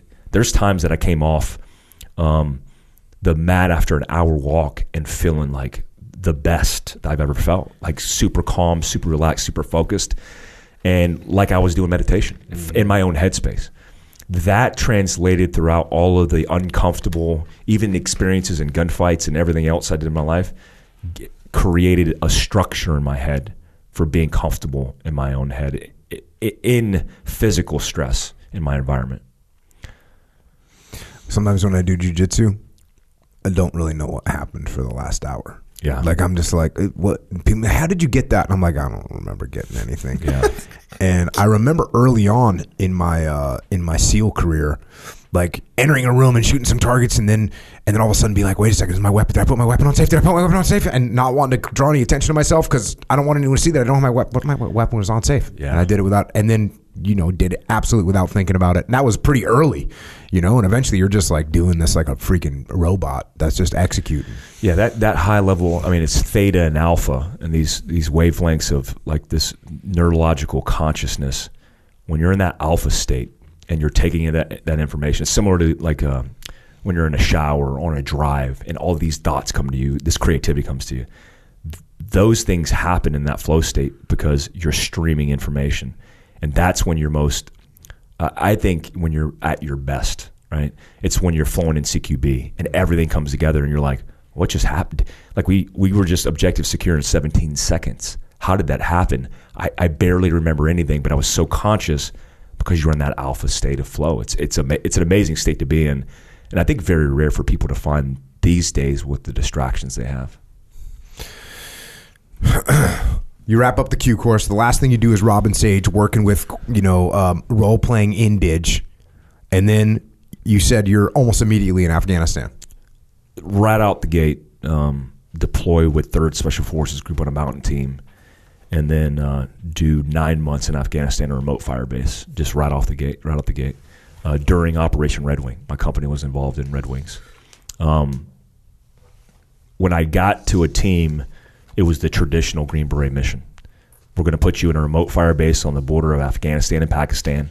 As an 18 Bravo, I had 150 Afghan soldiers that weren't even soldiers. This is before Afghan National Army was even stood up and solidified, especially in our region of Nuristan province. And we trained, assisted, and advised these guys, made them Afghan Special Forces guys, and started conducting operations in Nuristan. What kind of operations were you conducting? Movement to contact. We did SR, special reconnaissance.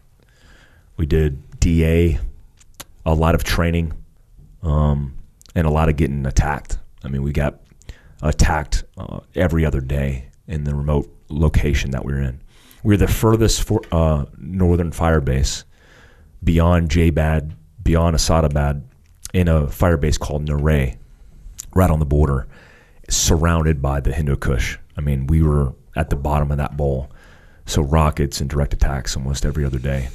And so we did a lot of direct, react to contact, immediate action drills, and a lot of patrols. I mean, we drove up and down one MSR. That went to Barakout, and eventually ended up in Chitral, Pakistan, and conducted a whole bunch of air ops and ground ops in that area. Was this like a traditional ODA team of 10 or 12 guys? 12 guys with a small contingent of civil affairs for a period of time, 1 combat controller, and a fire base 2 hours from air in Jaybad. So as remote as you can get. I mean, we were self-sustained. I learned a lot, even fast-forwarding with how I teach survival and sustaining oneself and what we call just homestead as we teach it, about how you have to take care of yourself because you don't have the opportunity in those remote circumstances to depend on any kind of assets. I mean, a snowstorm in that area would shut us down for a week at a time, where we get no air support. No CAS, no resupply, no medevac platforms. So we are solely dependent on the men and their skill sets that they have based on their experiences. That's freaking sketchy. It was the Wild West. The greatest time I had in SF, to be honest. We didn't have a flagpole. We had simple 5Ws for ConOp submissions. It was a good time. And did you realize that while you were doing it? I did. I had to introspect. I mean, I remember when I showed up and we landed at 10,000 plus feet of elevation, and I was pissing mellow yellow. I mean, I was like, dude, this is insane. And I remember standing in the middle of my fire base. We were along Konar River, very small base. I mean, I could throw a football and hit every gate. I remember looking around going, well, this is my home for almost a year. Get comfortable with this because this is how it's going to be. And immediately transforming and using those cultural tactics and building relationships, but getting comfortable with time. Because I didn't know when we were going to get out. I didn't know if we were going to survive. We lost a lot of guys. That rotation, Operation Red Wing, had happened. So there was a whole bunch of circumstances that happened during that trip where I'm like, dude, this might be it. I mean, this is pretty hot circumstance. Are you going to get out of this? Stop thinking about that. It's like the character in Band of Brothers, that the officer who said, who's basically is walking dead. Just accept the fact that you're going to get killed. I had those kind of moments going, this is it, man. We're focused on the mission. And it changed a lot of what I assumed at war in practice and how it executed in real life.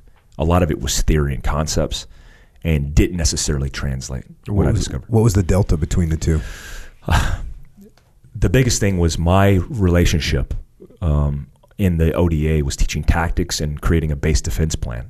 And so the doctrine told me to do specific things that didn't work in our environment. So you had a base defense plan, for example, where I would exercise my guys and say, hey, I want you to hit the walls, hit the roof, be prepared for that direct attack. Well, that's the dumbest tactic when you're receiving 107 millimeter rockets that have a kill radius of 100 yards. And so you put dudes on the roof, which I did myself on the first direct attack, got on the roof with a 240 machine gun. And I'm like, dude, what am I? And I'm getting, and a 107 screamed over me, my 18 Charlie, my engineer, and impacted a fuel blivet behind us and exploded. And I'm like, what am I doing? And also, in practice, you could immediate action to death, what it's like to react to contact with small arms. But how do you react to contact when it's a 107 millimeter rocket, when it's an 81 millimeter mortar? All of the things that you prepare for change rapidly when that kind of ordnance and munitions and firepower come to bear. Completely changes everything. So I'm like, oh, this isn't like running through the wood line in Fort Bragg, North Carolina. This is a little bit different. And so that changed my perspective on a doctrinal, conventional answer and solution versus being creative and coming up with new ways and tactics as you evolve at the speed of war. Did you guys have any counter battery or anything like that? None. Did you have mortars? That you I had even? 120 millimeter mortars. I mean, nightly that I would go out and we'd be dropping on point of origin sites, on POO sites. But that's all we had. The biggest weapon systems we had were munitions and caches that we found, where we took them and turned them around on bad guys. We put a Mark 21 107 millimeter pod. We get one rocket from the bad guy. The sit rep would read, ODA 366 responds with 57 107 millimeter rockets. 106 millimeter recoilless rifles we had mounted to ATVs. We had RPGs that we carried with us in backpacks, and we were using Chinese-made 120s to respond and react to contact. So it was truly, I think, a significant Green Beret fire-based mission. You ever seen the movie Heat before? Yeah. Oh, yeah. This makes me think about, this is the second time I've thought about it in recent times, but the cop is telling the cop is saying, hey, you can make mistakes, or no, I can make mistakes, doesn't matter if I catch you or not, like I'm gonna go home at night. Yeah. You make one mistake and it's game over. Yeah. And that's what I think of, the enemy in that situation. They don't have to take very big risks at all. They can lob shit at you from wherever, and they just have to get lucky one time. That's it. To get a guy. Yeah. Yeah. And you've got to be vigilant all the time, and you got to keep your guard up all the time. And even if you keep your guard up all the time, you're still just exposed just by the nature of the fact that you're in a valley surrounded by indirect fire or direct fire in terms of rockets. Yeah. Yeah.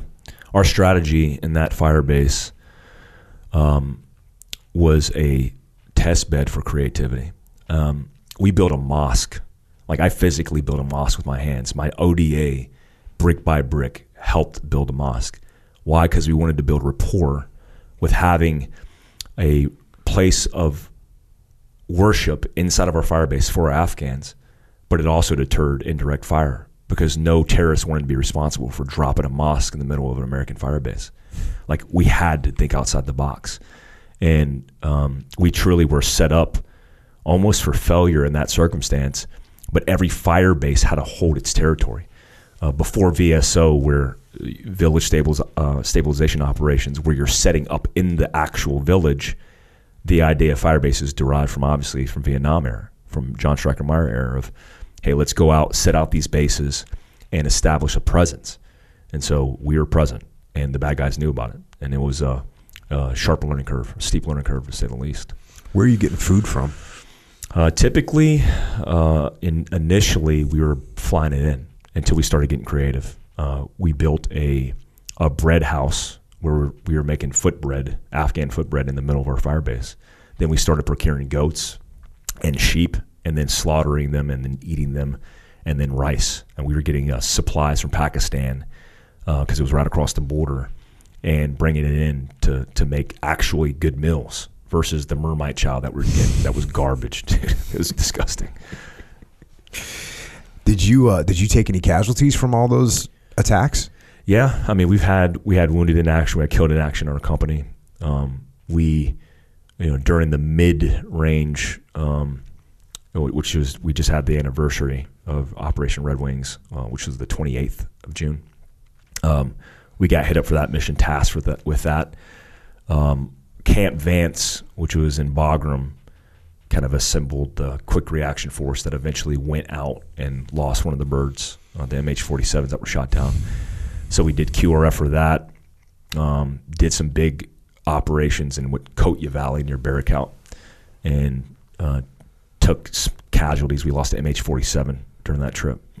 Pretty expensive bird, but it was overall a good trip. I mean, our fire bases were successful in disrupting the enemy, but we just started over, man. The detriment to warfare is this vicious cycle.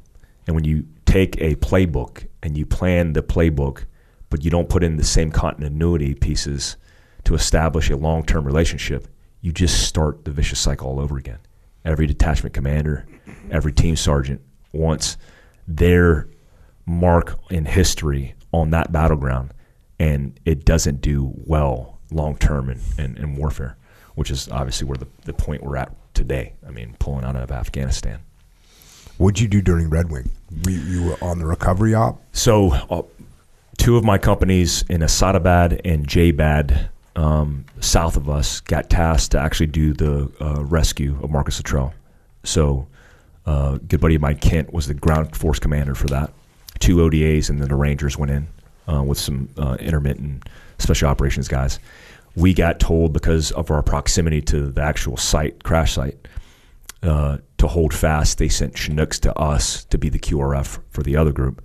And then the rest of our company, all the other ODAs, did the body recovery with battalion. So there was the whole company was involved in some way. But I sat on an airfield for the entire operation, not doing much.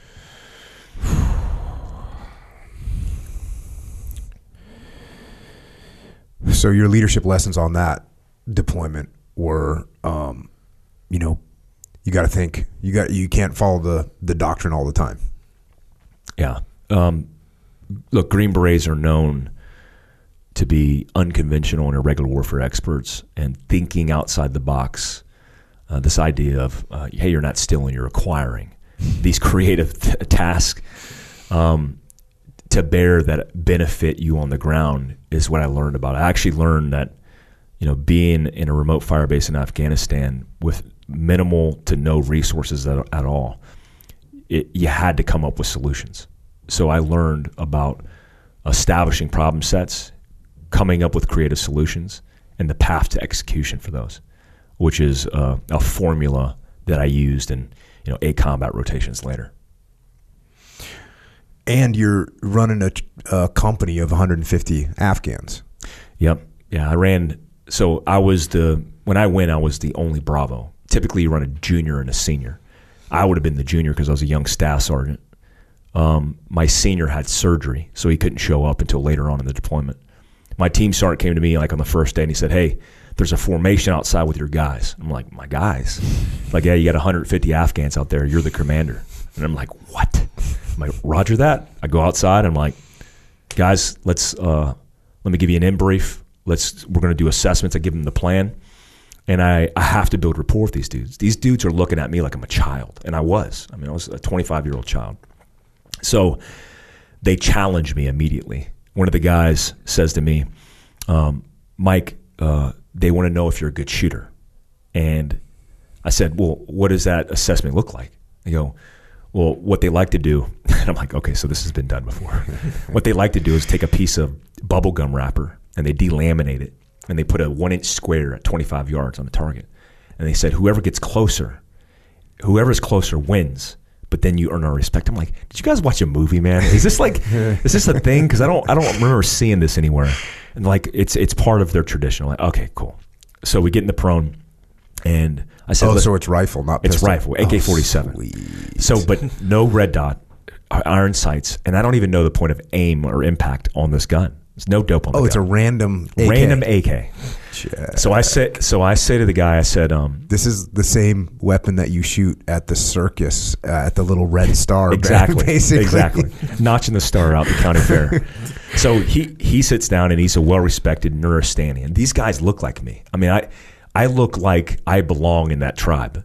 And they're all Chinese influenced. And so they always got the Asian eyes. And so rapport initially right off the bat is like accepted, but I have to prove myself. So this guy gets down in the prone and he takes a shot. And we go up and inspect it, and he's like an inch off of the pasty. So I'm thinking in my head, he's holding it and he's shooting it, but he's a little bit high. Mm-hmm. And at 25 yards, flash to bang, not much change at muzzle velocity at 25 yards. So I'm thinking, let me just aim at the base of this thing. So I put I lollipop this 1-inch pasty, and I break a shot, and it goes through the piece. And I try to contain my excitement because I'm like, yeah, and I want to be like, yeah, what's up? But I knew it was part of this whole story, this journey. So I go up there, and they bust out, and they're like, yeah, oh my God, and they're so excited. And from that moment, it's like I was their commander, and we had this relationship where I trained them every single day. I broke bread with them every single day. And it was a beautiful thing, man. I felt like I had a company worth of valuable human beings who would lay down their life. And what I found out later, and this is in hindsight looking back and talking to different guys, when I left, I had those Afghan commandos. I handed them over to another ODA. When third group came back in, they rotated in, and there was a guy by the name of Rob, I can't remember, Rob something. I can't remember his name. It's horrible. I can't remember his name. And he rotated in with him as the 18 Bravo. So when he gets in that position, he starts grooming these guys, and they're telling stories of that circumstance. So as this evolves later in the war, I find out that one of the guys that we had from third group that was killed posthumously in a gunfight running uphill with a machine gun gets killed, earns the Medal of Honor, and dies fighting side by side with these same guys. In fact, some of those guys that I trained were killed in that action where a third group guy earned the Medal of Honor, sacrificed his life, but those Afghans died on that same hilltop running uphill against an enemy machine gun nested position. And I'm like, dude, I mean, you look for all the light and darkness, and I'm like, man, that means the world to me, that maybe I had an impact on these men that stood side by side and fought uphill, and that truly meant a lot. And so those guys, you earn their respect, you operate with them, but when I left him, it felt like the end of the world. And you talk to guys like John Stryker Meyer, that's a common theme. It's something that we're not very good at. In fact, we're pretty horrible at. And now, of course, you must be kind of sick to your stomach seeing that we're pulling out, and those guys will either be rounded up and killed, or they'll join the Taliban because that's what they got to do to stay alive. More likely, all the intel has been leaked already. They already know who they are, and they have their target deck built. And right now, I mean, if you look at all the different places, especially the remote places of Afghanistan, which is very tribal, very geographically, regionally, they're already taken over. I mean, they'll have the estimates from the experts is in the next 6 months, Bagram and Kandahar will fall to the Taliban, if not sooner, because there was a formal agreement, a diplomatic agreement. That means they're supposed to take over in some capacity anyway.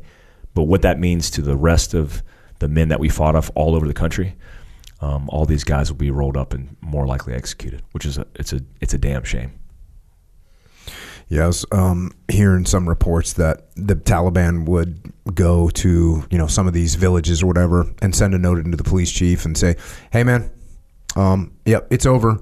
You can get on board, or we're going to kill you and kill your family." Yeah. And the police chief or whatever the local Afghan leaders like, "Roger that. I'm on board," and that's that. Yeah, those guys, just like in Iraq, just like I've experienced in Yemen, in Pakistan. In Africa, it's a vicious cycle that doesn't stop, and we don't learn those lessons. But I don't know the answer. I don't know the solution. I mean, making them citizens and bringing them up, taking the fighting force that's the most capable human beings there and doing that, I don't know what the answer is, but it's a horrible thing that I know is transpiring likely right now. So you get done with that deployment? Yep, get done with Afghanistan, immediately come back and go to Sephardic, which is our version of advanced CQB, hostage rescue, to be aligned with the DA company. when I worked with the SEALs in 06, 07, all the latter rotations, it was mostly with a company called the Commander and Extremist Force, which has now been renamed the Crisis Response Force, which has been recoined a deep underground unit for tunnels and stuff. So get part of that unit, which our focus is DA, SR, HR, and get through Sephardic, no problems, and get immediately reassigned to the Commanders and Extremist Force, which is hopping on a plane the next month to go down range. So how long were you home for? 4 months. Home for 4 months. And how long was that deployment to Afghanistan? 9 months total. Check. Yeah.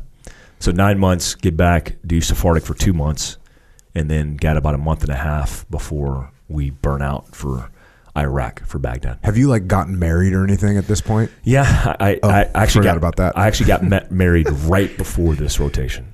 Okay. And in a courthouse, my grandmother passed away at that same time period. Didn't get a lot of time to have any kind of anything with the family, and then we were turning and burning for Iraq. 4 months home, and now what's this deployment? So this is now your first deployment to Iraq. First deployment to Iraq. Yeah, going down range, and CT is the. And this is 06. 06. Yeah. And so you ended up working in Baghdad. In Baghdad. Yeah, Baghdad International Airport. Yeah, we were at camp. Not Camp Vance, Area 4. Okay. Yeah, so we staged at Area 4, had a couple of mission sets, working with Iraqi counterterrorism forces, working with task force as a unilateral force, and then working with the ERU, which is the Emergency Response Unit, the equivalent of the FBI HRT that prosecutes targets in Iraq. Iraqi. That's an Iraqi unit. Yeah, just for everybody to know. Yeah. So the ICTF is an Iraqi unit. They are an Iraqi unit. The was it ERU? Yeah, ERU. The ERU is an Iraqi unit, and then occasionally giving support to some American units that are out there doing hits. Yeah, almost acting like the Mike Force until, the Mike Force strike unit until we get there and we start doing joint operations with NAVSOF and then the SIF. So it's like a couple guys from my SIF company, which was B23, the 3rd Group SIF, working hand in hand with 6 or 7 guys from a SEAL platoon. And we would go out, and at the time, they weren't doing operations with Americans because a contracted company was training them, but they weren't advising them, but they weren't doing counterterrorism operations. So we actually took over and started doing the first counterterrorism operations with them side by side, using our assets to bear, but doing the true CT foreign internal defense mission. So you're rolling out hitting targets. Yeah, every night. It's basically what this boils down to. Smashing targets every night. I mean, our PDSS, our pre-deployment site survey, we got in a gunfight and killed dudes in our PDSS. So we were like, it's going to be a hot year. And that was the year you were there as well. Yeah, I was over in Ramadi. You guys were down in Baghdad, and you were working alongside some of the guys I was with. Yep. That I knew over there. Just basically nightly ops. Reverse cycle nightly ops. Mm-hmm. We had a cycle of, red, amber, green. You're training dudes. Even if you're training dudes, you're probably gunning on trucks or acting as a machine gunner on halves, on helicopter assaults. But every single night we were prosecuting targets, sometimes 2-3 targets a night, depending on what was going on. So we had a target deck. Everybody else in task force had a target deck. And at the time, which was in transition for the big surge, we were prosecuting at the time Shia-based targets. Mm-hmm. And so Muqtada al-Sadr and his network of shitheads we were going after every night. Were you working mostly in and around Baghdad or all over the country? Pretty much all over the country. I mean, we halved with Navy assets flying us out the 60s. We were using Pavlo or the 53, mm-hmm. Or we were using Task Force 160th. So Little Birds 60s, depending on what was going on. It was all over. And what was your specific job on this deployment? So I was an assaulter. I mean, in the SIF, I was an assaulter. I was a breacher. I actually was deployed with, at the time, Jeremy Wise. Jeremy Wise was a young East Coast-based SEAL team member who wound up getting killed with the CIA as a global response staff officer. He posthumously was awarded the CIA star. And we were both breachers together. So every night we did breaches. We did unilateral pieces of our op. So a couple Americans, like me and another SIF guy, and like 3 or 5 SEALs would go out and do our piece. We'd hit one building, and then the Iraqis we were with would hit another building. So unilateral assaulters is basically what we were. It's radically different deployment than what you did in Afghanistan. I mean, like not even the same freaking ballpark. Insane. Completely different. I try to use some of the similarities where we were training them in the back end. But these guys, if you saw them operating when they're a kid, you would think they're Americans. Like competent assaulters, snipers, Americans. Yeah, and they had all American gear and weapons because I was telling you I went over on PDSS and because we were going to go. If that would have happened, I would have been co-located with you and we would have been running the same op. We would already know each other. We'd be bros. Yeah, we'd rolling together. Yeah, we'd have rolled out. But we ended up not going there. We ended up going to Ramadi instead. But yeah, the ICTF and the ERU had like American issued weapons. They had night vision, had everything. Everything. They had everything. Yeah, they had everything. And they were well trained. Well trained. They had to be the best trained and most reliable Iraqi soldiers by a landslide. Yeah. The combination of the Iraqi counterterrorism force, which we pulled out of Iraq into Jordan and isolated and trained, and the ERU that turned into the Emergency Response Battalion were the highest paid, trained, experienced units that eventually took ISIS. These same guys, like I lost probably half my fighting force that I worked with over the years against the fight against ISIS in 2014 when we pulled our guys out and those dudes went to war. I mean, they went to Mosul, they went to Baghdad, they went to Kurdistan. They were fighting in Erbil. They were probably with close air support, meaning the JTAC piece, were the sole reasons that ISIS doesn't exist in Iraq today. So it was a long road ahead of them. We were just in the beginning stages of it. What did you prefer for the deployment? What did you like doing better? Man, that's a tough question. So different, right? But in the things that I enjoyed, like overlanding across Afghanistan in the Wild West, with not a lot of oversight and just winging it, and learning a lot of lessons in that, versus that deliberate, like land on the X, fast rope on top of the building, and kill bad guys. I enjoy them both. Mm-hmm. I mean, if I could overland to an objective and fast rope on top of it, that whole culmination, it'd be perfect, man. I love both of them. And then how long was this deployment to Baghdad? 6 months. Yeah. So we were doing 6-month rotations. Did you guys take any casualties on that deployment? We did. We took every deployment that we wound up taking, we wound up losing a team guy. So we were working with Joint Task Force, which included Tier 1 units and the Rangers, and us in the Navy. You guys were taking casualties. There was EFPs that were affecting guys, gunfights. We took a casualty. One of my guys in my troop was killed that rotation. Tung Nguyen was killed. And then we had a ton of Purple Hearts, dudes getting in gunfights. It was an active year. Was Tung the first guy that you lost that was in your actual element? Yeah, and that was on my team in my troop. First dude. Didn't know him great. I mean, I knew him. I was a new guy there, but one of the most respected members of that unit. I mean, he was the guy on the PDSS with his long gun who wound up killing like 3 bad dudes on a PDSS. I mean, who goes TDY and kills a few dudes, comes back after, getting intel. I'm like, oh, you got some intel on target. He was that kind of guy. Vietnamese descent too, so me and him were the only Asians in that group, and he took his job serious. And when he saw me come into the company, he took me under his wing, and he tried to take care of me. Experienced assaulter, belonged to C11, which is the first group's SIF, and did a whole bunch of operations in the Philippines, all over Southeast Asia, and just a highly respected dude. I mean, just a great guy. And how deep into deployment was that? Man, right out the gate. I mean, it was only a couple months in. We still had 4 months of that rotation. And then at the end of our rotation was the surge. So we got super hot, super active. Probably some of the closest experiences to death I had in that rotation for me personally. From gunfights, from IEDs? No, gunfights. I mean, I was on a rooftop in Sadr City once, in a sniper overwatch position for a hostage rescue. Got pinned down to the roof.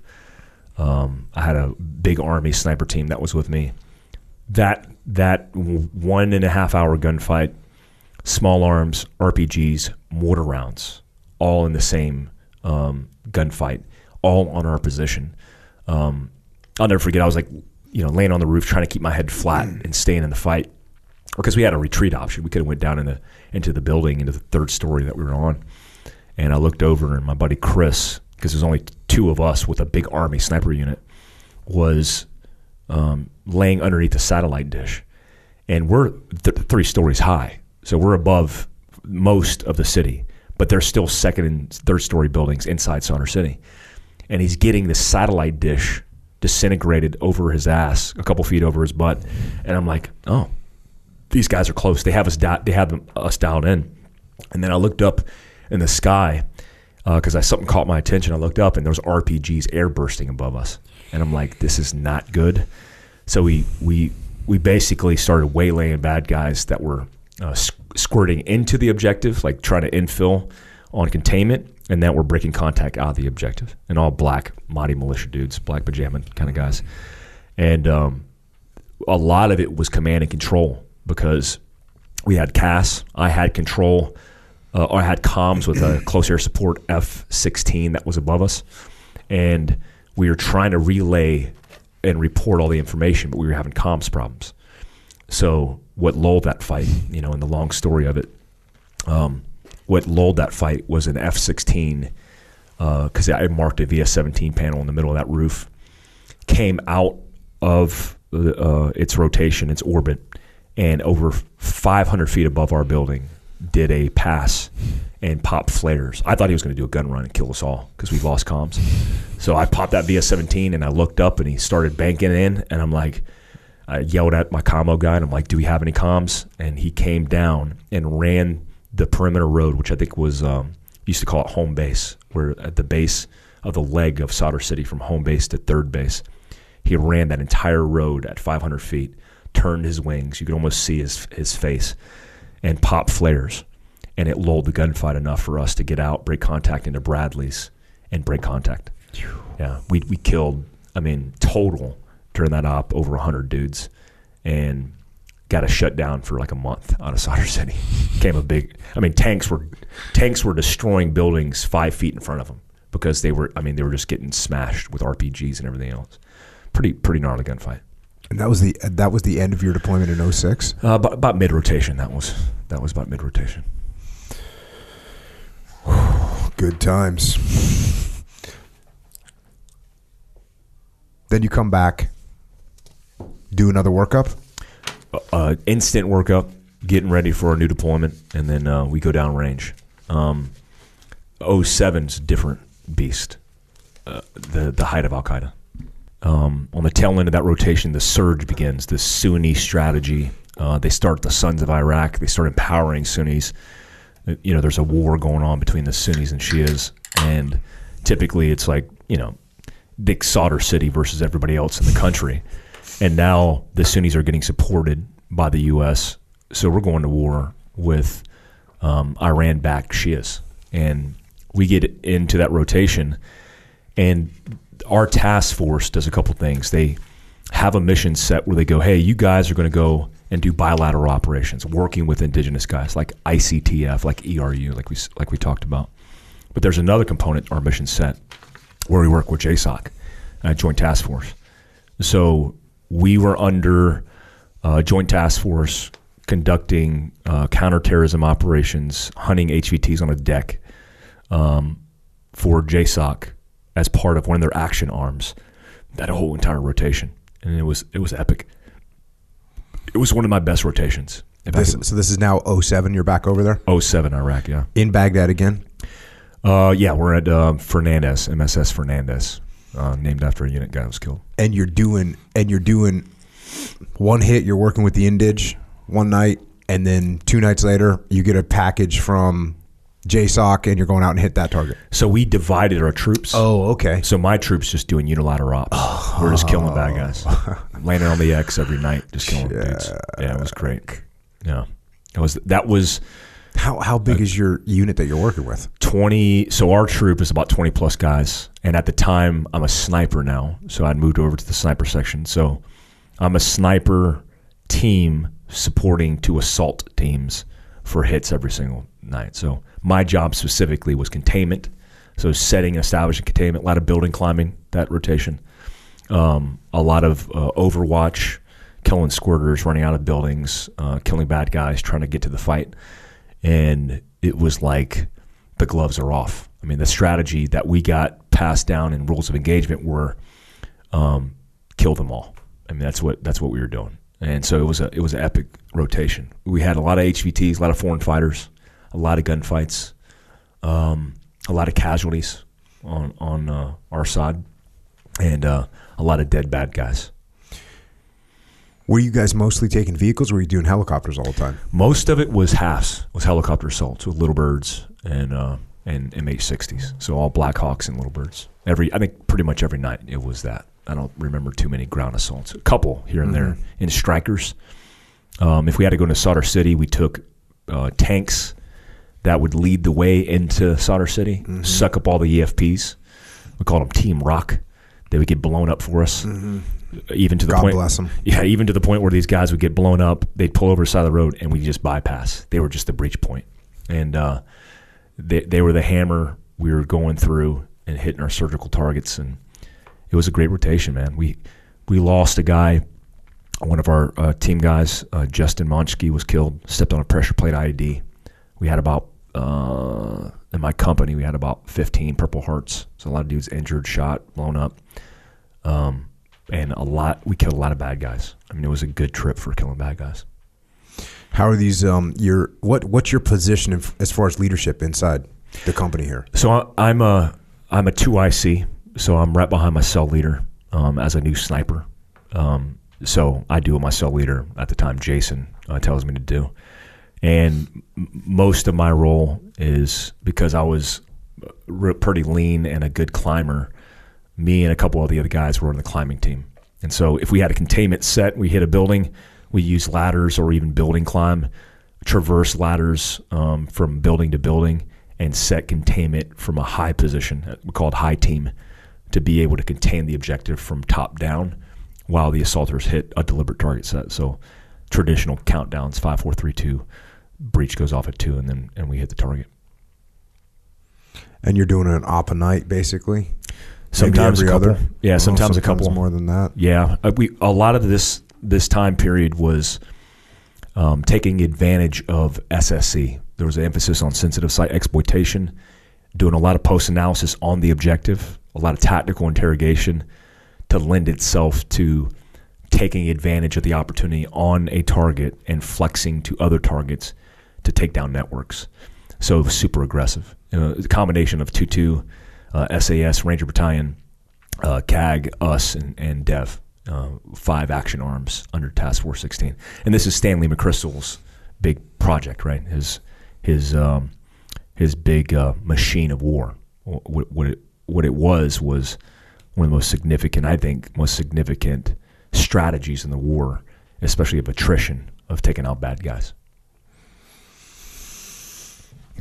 As you talked about, you're losing some guys now. How's your how are you guys handling that? So the reason I ask this question is because somebody's going to be listening to this in 10 years or 17 years or 23 years, and we're going to be in a situation where there hasn't been any casualties in a long time, and all of a sudden someone's going out and doing what soldiers do, and they're going to take casualties. And I know when I took my first casualties and had lost my first guys, there was no one that was telling me, like, hey, here's what you got to think about. Not just from a, look, we get the protocol of, hey, here's the book that we're going to follow, here's the calls we got to make. But now you got a bunch of guys that just lost one of their best friends, and what are you going to do about that? How did you guys go about it? Great question.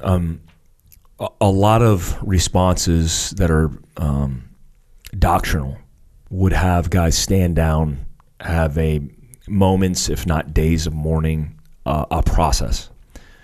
I remember when we lost Tung in 2006, our immediate strategy at the tactical level, so you're talking cell leaders and troop sergeant majors, said, listen, we're not waiting. We're hitting targets tonight. And we got aggressive. And we went out in 06 and 07, we had a vindication board. This vindication board was filled with team guys that we lost, and there was dozens of them on one side. And when you killed a bad guy, because you took that call sign patch, and then, if it was Tony Yost, who was a third group team sergeant that was killed, you would carry TY on your left shoulder under your call sign patch. And if you killed a bad guy and you were successful in your mission, you'd come back and you put it on the vindicated side. And we had all the pictures of the guys that were killed on that, and every night we'd fill that board and cycle them back and forth, because we understood that getting killed was a part of the job. Comparatively, and you know this, you're very schooled in this history of warfare, including the Vietnam War, where thousands, 60+ thousand Americans were killed, sometimes hundreds in certain battles were killed, entire MACV-SOG teams taken off the planet. They accepted that risk. So when we lost guys in our community, there was no mourning. There wasn't time to mourn. We get back on helicopters. I remember something that really stands out to me from the 07 trip. We lost 22 SAS guys. They were killed on target, and there was 2 or 3 of them that were killed. The task force commander had us come outside, and the 22 SAS commander briefed 5 different task units. And he spoke to warfare, and he spoke to the importance of understanding the fight we're in, how this works, and getting back in the fight. It was a 10-minute spill. And we're all sitting there in kit with guns in our specific units. And at the end of the speech, he gives a hand and arm signal, and all the little birds and all the 60s spin up. And we load 5 different task forces up in little birds and M860s and fly away and smash bad guys. That whole experience was what the task force was. Depending on what unit you were, you might have that experience. But if you're in task force, that was the experience every night. We accepted that risk. We lost guys, and then we got back in the fight because we had no time to mourn. It wasn't a time for mourning. That's same strategy I had. Yeah. Got to get your shit back on, get your gear back on, and go back out and do what you're supposed to do. Yeah. And do what your boys would want you to do. Exactly. Yeah. Any good leadership lessons or any leadership lessons from that deployment that stand out? The biggest one is, I'll say his name now because he's retired. He was the commander that we worked under. His name was Tom DiTomaso. He was a platoon leader in Black Hawk Down as a young ranger. At the time was a CAG commander, and he was our commander. When we got to that country, we had gotten used to the way that we did business. Breaching, blowing every door, shooting bad guys in the face. And he briefed us and he said, man, we're going to start this new tactic this year. And it's called call-outs. And we laughed. We joked. It was comical to us. We even wrote, drew cartoons about how comical this whole tactic was.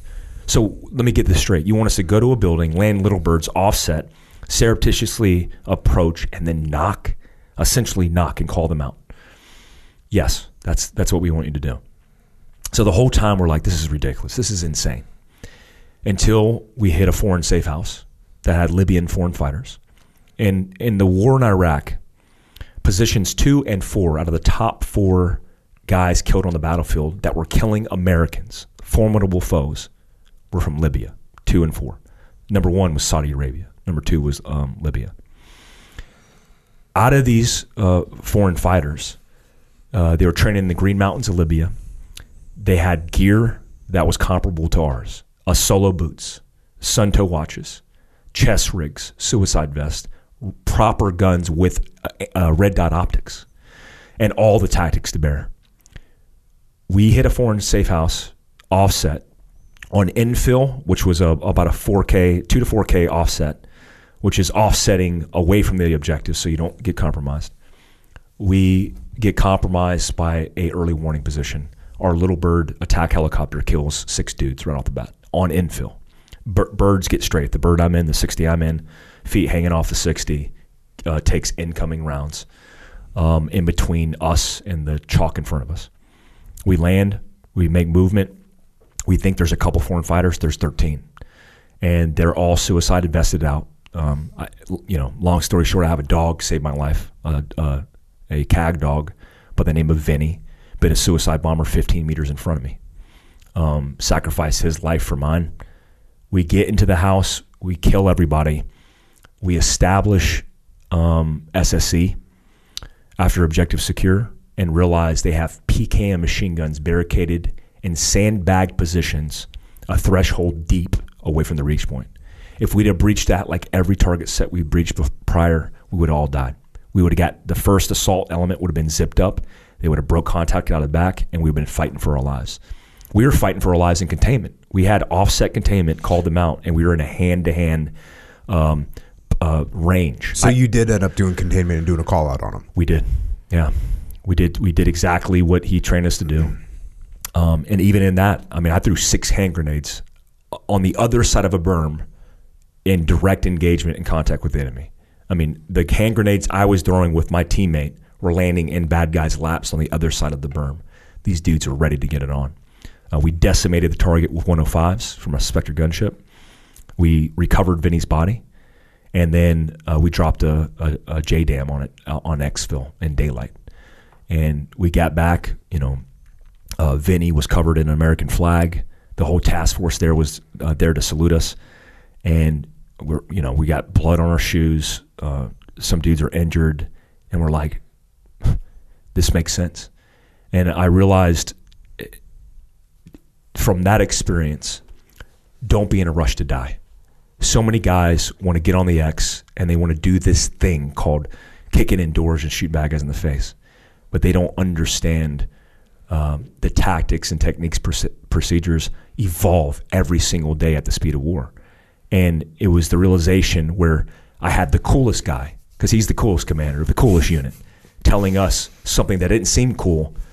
And then that realization coming home and going, damn, okay, now we got to change tactics. We got to think outside the box. We can't conform to convention and to routine and think it's going to be the right solution every single time, because times change. And that was a huge impact on my career moving forward. Yeah, I went through a similar transition in 03, 04, where we were breaching every door, and we ended up hurting some people, and sometimes not the right people. And we started getting some pressure, like, hey, you can't just keep doing this. And so, well, if you're not going to explosively breach, then that leaves you mechanically breaching. If you're mechanically breaching, well, now you're sitting there with the hoolie swinging at a door, and now you're really exposed. So why not just take a step back and say, hey, get the terp on the horn and tell these guys to come out. And now we kind of know what we're dealing with. And yeah, as you can imagine, the pushback I got was pretty strong from the guys, because they're thinking we're giving up this tactical advantage. We should explosively breach every time. And I was getting pressure from my boss. And what I realized is, if it makes sense to explosively breach, awesome, we will do it. And I told my boss, if it makes sense for us to explosively breach, we're going to do it. And if we don't need to, we won't. And if we call out as appropriate, we'll call it as appropriate. So right there's 3 courses of action, which for the first few months I was there was 1 course of action. And how long does it take the enemy to figure that out? And like you're saying, by what was this? Now this is 07. Of course they'd figured out, we can put a barricaded, sandbagged position 2 rooms deep, on the main breach point, and we'll have a field day. Yeah. Yeah, it was their MO. Look, guys often think about warfare and they think the opposing side are these shadows and these entities and these paper targets. These are creative human beings who aren't conformed to convention. They don't have doctrinal time hacks and requirements that they have to abide by. They wake up, they use their imagination, and sometimes that imagination trumps the fighting force conventional tactic that you bring to bear. And you got to adapt. You got to be malleable. Yeah, even the idea of what we ended up calling combat clearance, and I don't know if you guys called it combat clearance, but like, hey, we're going to open the door and we're going to look inside. Like, hey, why would I run in there? Yeah. And are there times we got to run in there? Absolutely. We're getting shot at in the hallway. I'm going to get into this room. We're getting shot out in the street. We're going to bust this door and we're going to get in this building. That's what's going to happen. But if we're safe in the street and it's secure and we open this door or we breach this door, what are we running in for there? Yeah. What are we running in? Why would we do that? So again, that was another thing that was contrary to everything that, not everything I had learned, but to the bulk of what I had learned, which is, hey, speed, violence of action. Like when that door opens, we're going in. And I get it. There's plenty of times where that's the appropriate behavior. Absolutely. There's also times where that's not the appropriate behavior.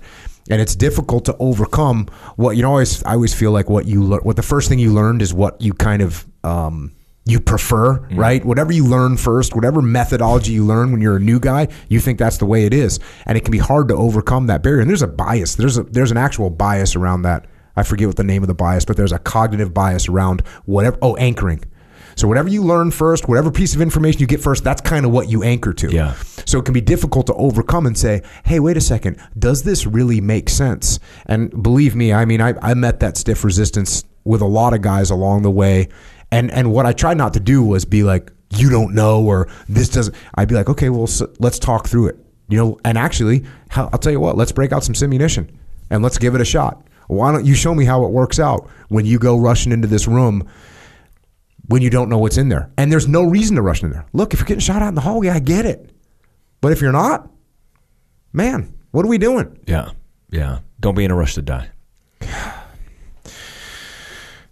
So that was a freaking savage deployment then. It was epic. And once again, you knew it at the time. I mean, every night you're loading up birds going, this is as good as it's ever going to get. Yeah. I had multiple conversations with guys in the team room and the kit room getting loaded out. Like, it doesn't get any better than this, guys. Remember every single moment of this because you'll never get this again. How old were you? 26, 7. Yeah. But that's your third deployment though. So you knew it. Yeah, I know. Yeah. And you got to relish in it. I was comfortable in war. I was fixing mistakes I was making and honing this craft, and I was getting pretty good at it.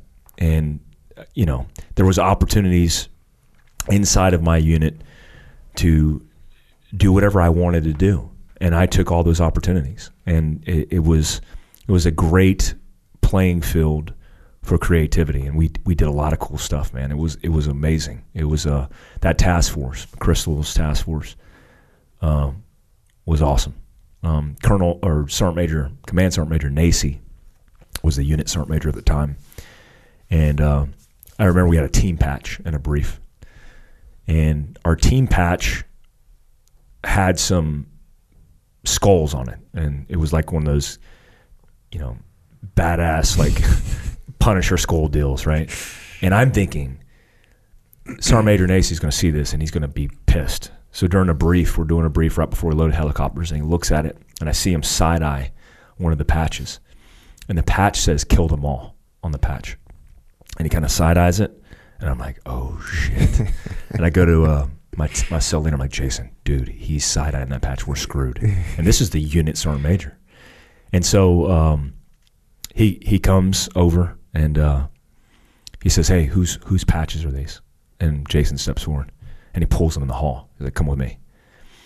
And he goes, let me see that patch. And he pulls it off his shoulder, and I see this go down in the hallway. I'm like, oh, dude, this dude is like, Jason's going home. Like, we're not doing this up. And he hands him the patch, and Sergeant Major reaches inside of his pocket and pulls out a handful of JSOC coins. That's a task force, and it has all the numbers. It's a skull. On the backside, it says something like operating at the speed of war. And he hands him the coins. He goes, this is the coolest patch I've ever seen. And he slaps it on his arm, and he walks out. I'm like, that did not go the way I thought it was going to go. I was like, we're in the right place. This is where it's at right now. Yeah, and this is where you lose people. I mean, mentally you lose people. Yeah. Because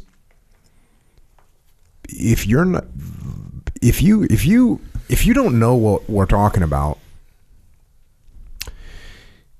if this sounds like hyper aggressive or crazy or whatever, what you're forgetting is that the whole object of war is to kill the bad guys. That's what we're doing. That's the purpose. I remember I heard a story. I read some news story, and I think it was a Marine unit, and they were talking about the fact that this Marine unit had like a scoreboard on the wall of number of bad guys killed. And each one of them was like a K-bar, like a little K-bar was drawn up there. And the tone of this article was, just disturbed by this. Can you believe that this U.S. Marine Corps unit, and I think it's a Marine Corps unit, had these, was keeping score of the number of enemy that they killed and proudly displayed a K-bar knife.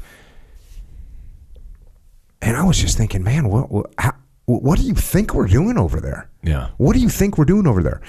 Now, where you got to be careful is, well, for one thing, you got to be careful because you got to protect your guys. And if you get them in that mindset, they can go too far with it. Of course, you've also got to be careful because you're not building good relations with civilians or reporters or the public, at least part of the public, because part of the public goes, "What are you doing? What do you mean kill them all?" So it's a touchy thing. It's a touchy subject. And yet the entire purpose of a military unit is to kill the bad guys. And man, I said this the other day somewhere and people were like freaking out about it. And I'm like, well, no, I mean, I understand you've got supply people, but what are those supply people supplying? They're supplying bullets so that the frontline guys get, what about the people that are, collecting intelligence? Well, they're collecting intelligence so the frontline guys can go kill people. Like everyone, that's what we're here for. That's what we're here for. There's no other thing. And sure, are there humanitarian missions? Yes. Are we going to try and win hearts and minds? Yes. All those things are secondary to the fact that the military is to kill bad guys. Are they here to protect and defend? Yes, absolutely. How do they protect and defend? Kill bad guys. That's it. So you wrap up that deployment. And then start doing advanced training. I mean, I have a lot of catching up to do. So because you've done 4 back-to-back deployments. Yes. Yeah. And every break, every month or every day of break is get more honed. Like you need to get more trained. I think that year in between those rotations, I went to sniper school. I went to free fall school. I went to JTAC school. All to, again, become more of an asset on my team. So I went to Special Forces Sniper course. How long is the Special Forces Sniper School? A couple months. It's pretty long. I think it's 2.5 months. A little bit of technical, a lot of tactical, a lot of long gun. But it's evolved over time. Rangers go to that same school. CAG snipers go to that same school. And Special Forces SIF snipers go to that school as well. Great experience. Learned a lot. I think out of that break, what I learned most was the difficulty of close air support. I was one of the few guys that got picked up and tasked to go to the school, and I'm like, I'm going to SOTAC. What's SOTAC? Like Special Operations Terminal Air Control School. I'm like, dude, I don't want to go to SOTAC. They're like, look, if you're a sniper and you're doing sniper operations, you want to keep the team small. Somebody has to have that skill set so you can drop bombs. I'm like, oh, that makes sense. All right. Does that mean I'm tethered to a radio? Likely, but it means you'll kill more bad guys. I'm all about that. So they sent me to one of the most difficult schools I've been to is SOTAC, by the way. How long is that school? A few weeks, I think 3 weeks. It's a couple weeks of ground and then an air week where you call live fire and all different aircrafts and platforms. Only school I've almost failed. Really? I was What was hard running. about it? The technical aspects of speaking big military language, like Lat Long. Mm-hmm. I mean, I could speak MGRS in Braille. Like, I'm good at MGRS. But then they said Lat Long, and I'm like, what the hell is Lat Long? So the Air Force controllers that I went to, they're like, you don't know what Lat Long? I'm like, dude, I've never even heard the term. Like, what's Lat Long? Like, I have to learn this? Like, it's all Lat Long because you have to communicate to the aviators, and they speak Lat Long. I'm like, oh, no. And so I was, doing the homework late at night. I was a senior E7. I was a class leader, and I was blade running.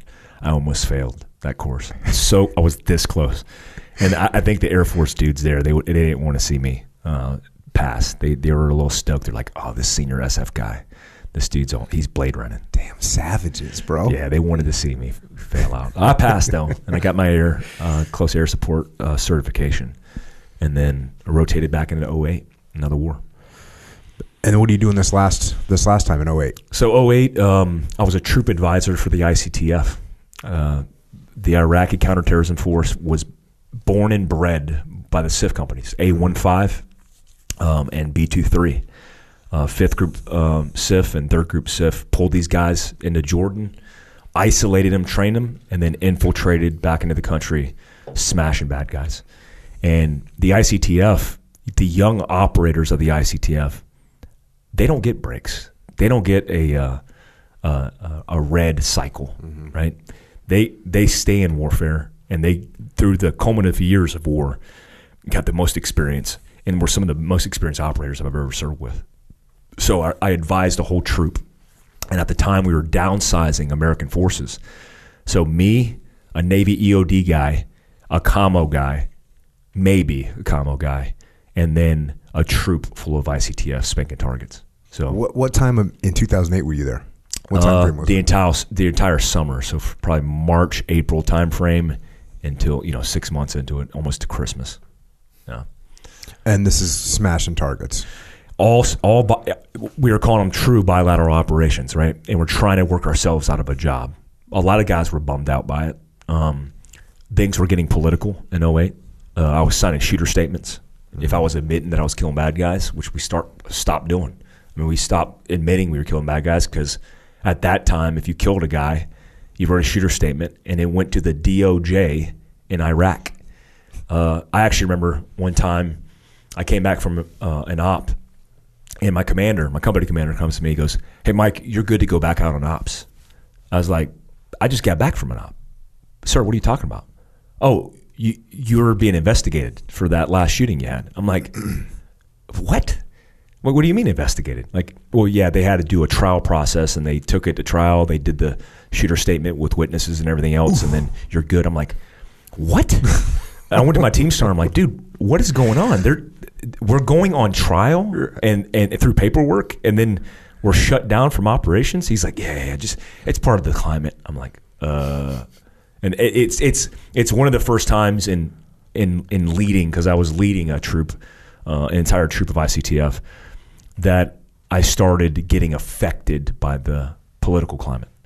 All the other times I've been insulated by cell leaders, team sergeants, good leadership who knew that they just keep all that shit away from the guys and let them do their job. And it's the first time it started trickling down, and I'm like, oh wow. Yeah. I was thinking about that when you were talking about your 07 deployment. I mean, your focus was 100% on your job. That's it. And so the easy. people above you in the chain of command, and that was a superlative, supportive chain of command as well. Yeah.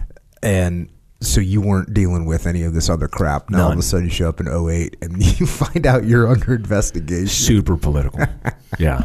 Super political. So did you you just kept doing ops, backed off a little bit? Did you back off a little bit, or did you the ops weren't as aggressive. Like, I remember telling my new guys, because I was a cell leader at the time and a troop advisor, I remember telling my new SIF guys, bro, it's about to be on. Get your stuff ready. Bring the thumper. Plenty of 40 mic. We're about to kill some bad guys. And we went into Sadr City, and it was crickets. And I'm like, this isn't normal. I was like, dude, it's going to happen. We're going to get ambushed. EFPs, nothing. And I'm like, what is we got back. I'm like, no, dude, that was probably just random. We're going to get back into it, and we're going to go kill. And went out again, and I'm like, there's nothing happening. What is going on? And because of the at the times, the Sunnis and the Shias were doing a ceasefire, and any time they killed Americans, they would pay for it politically. They started pulling back and just isolating, building their infrastructure and their castles, and not being aggressive. But all the things that we were hitting were dry holes. We got in a few gunfights, killed a few dudes, but it was not what I expected it to be, and it was the transition of what became, I think, the transition out of that fight. Yeah, I know. And one of my buddies took over my task unit and went into Sadr City with snipers in, I want to say it was June of 08. Yeah. And they killed all kinds of bad guys. And they did about 4 to 6 weeks of operations there, and the freaking the sheikhs there kind of were like, all right, we're good. We're good. We don't need any more of this. Yeah. And they made that truce and stuff. Yeah. And the way I looked at it was like they'd been doing operations for so long, like the Mahdi army and stuff out of Sadr City, and they would take so few casualties. Yeah. I mean, they'd go out, set off an EFP and kill an American or two, or go lob a, and like I said, they don't really have to. They don't have to win every time. It doesn't matter. They're going to go back and they'll attack again tomorrow night or the next night. And but then once they started taking some massive casualties, they were like, all right, I think we've had enough of this. Yeah, it was pretty bad. I remember that time period. So I was a sniper at the time. So in between my troop being up, I did stay behind sniper operations, and we actually took, from what I understand, we took one of the missions that you guys had. You guys were doing daylight overwatch for the guys who were building the T-barriers around Sadr City. Yep. And you guys killed a whole bunch of people. When we came in, they switched it to night ops, and we couldn't kill anybody. I sat on a rooftop for days and weeks going, where the hell are the bad guys? And guys were joking the Navy killed them all. I'm where are they? They're not coming out. Yeah. They all gave up. Once you did reverse ops, that tactic worked because they were getting smoked in daylight.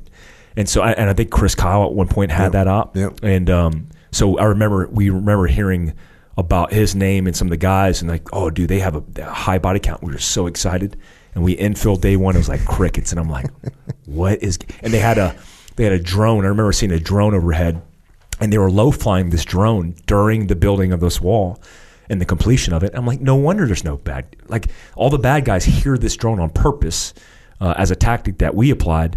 But they're all keeping their head down, and we couldn't kill any of them. And I was like, oh, this sucks. But the stay behind stuff was fun.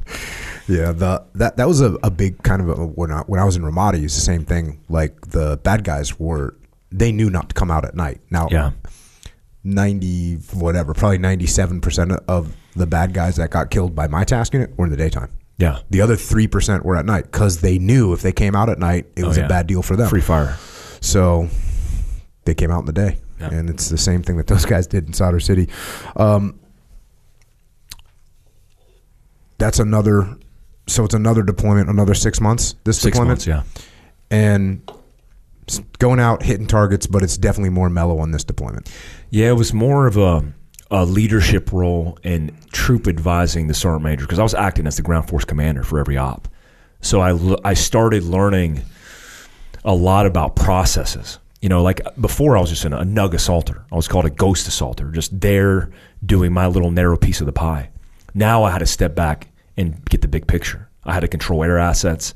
I had to flex to different targets. I had to strategize on the fly with my troop sergeant major deploying his troops. And we had a whole bunch of incidents where, me and the EOD guy, the Navy EOD guy, are hitting targets by ourselves because they're hitting a building. We get intel. I don't have enough time to flex that whole troop. We have to do it. So we go inside of houses by ourselves. And it was fun, man. We had a blast. It was cool because we had the leash off. And even though it wasn't as active, I remember we got intel from a soccer field that they had a couple handsets that correlated to the soccer field. And I was like, all right, we got to get the soccer field. So I said, hey, guys, we're going to move to the soccer field. So we started walking. I'm like, I need you guys to move out. And they wouldn't move out. I grabbed the EOD guy. We sprinted to the soccer field. As we ran around the block, we were an ambient street light.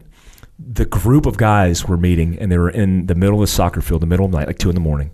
They see us, and we're sprinting across an open field trying to shoot 10 dudes who move in 10 different directions, and we miss everybody. And when we get back, everybody in the jock and the talk is laughing because they're like, dude, that was the best shit we've ever seen. Because we saw you guys break contact from the main element, and you're like, screw it. And you start sprinting, but they all went 10 different directions. So we couldn't track any of them. And we're running and shooting, and we're standing there in the field like, damn it. That was our opportunity. It was good times, man.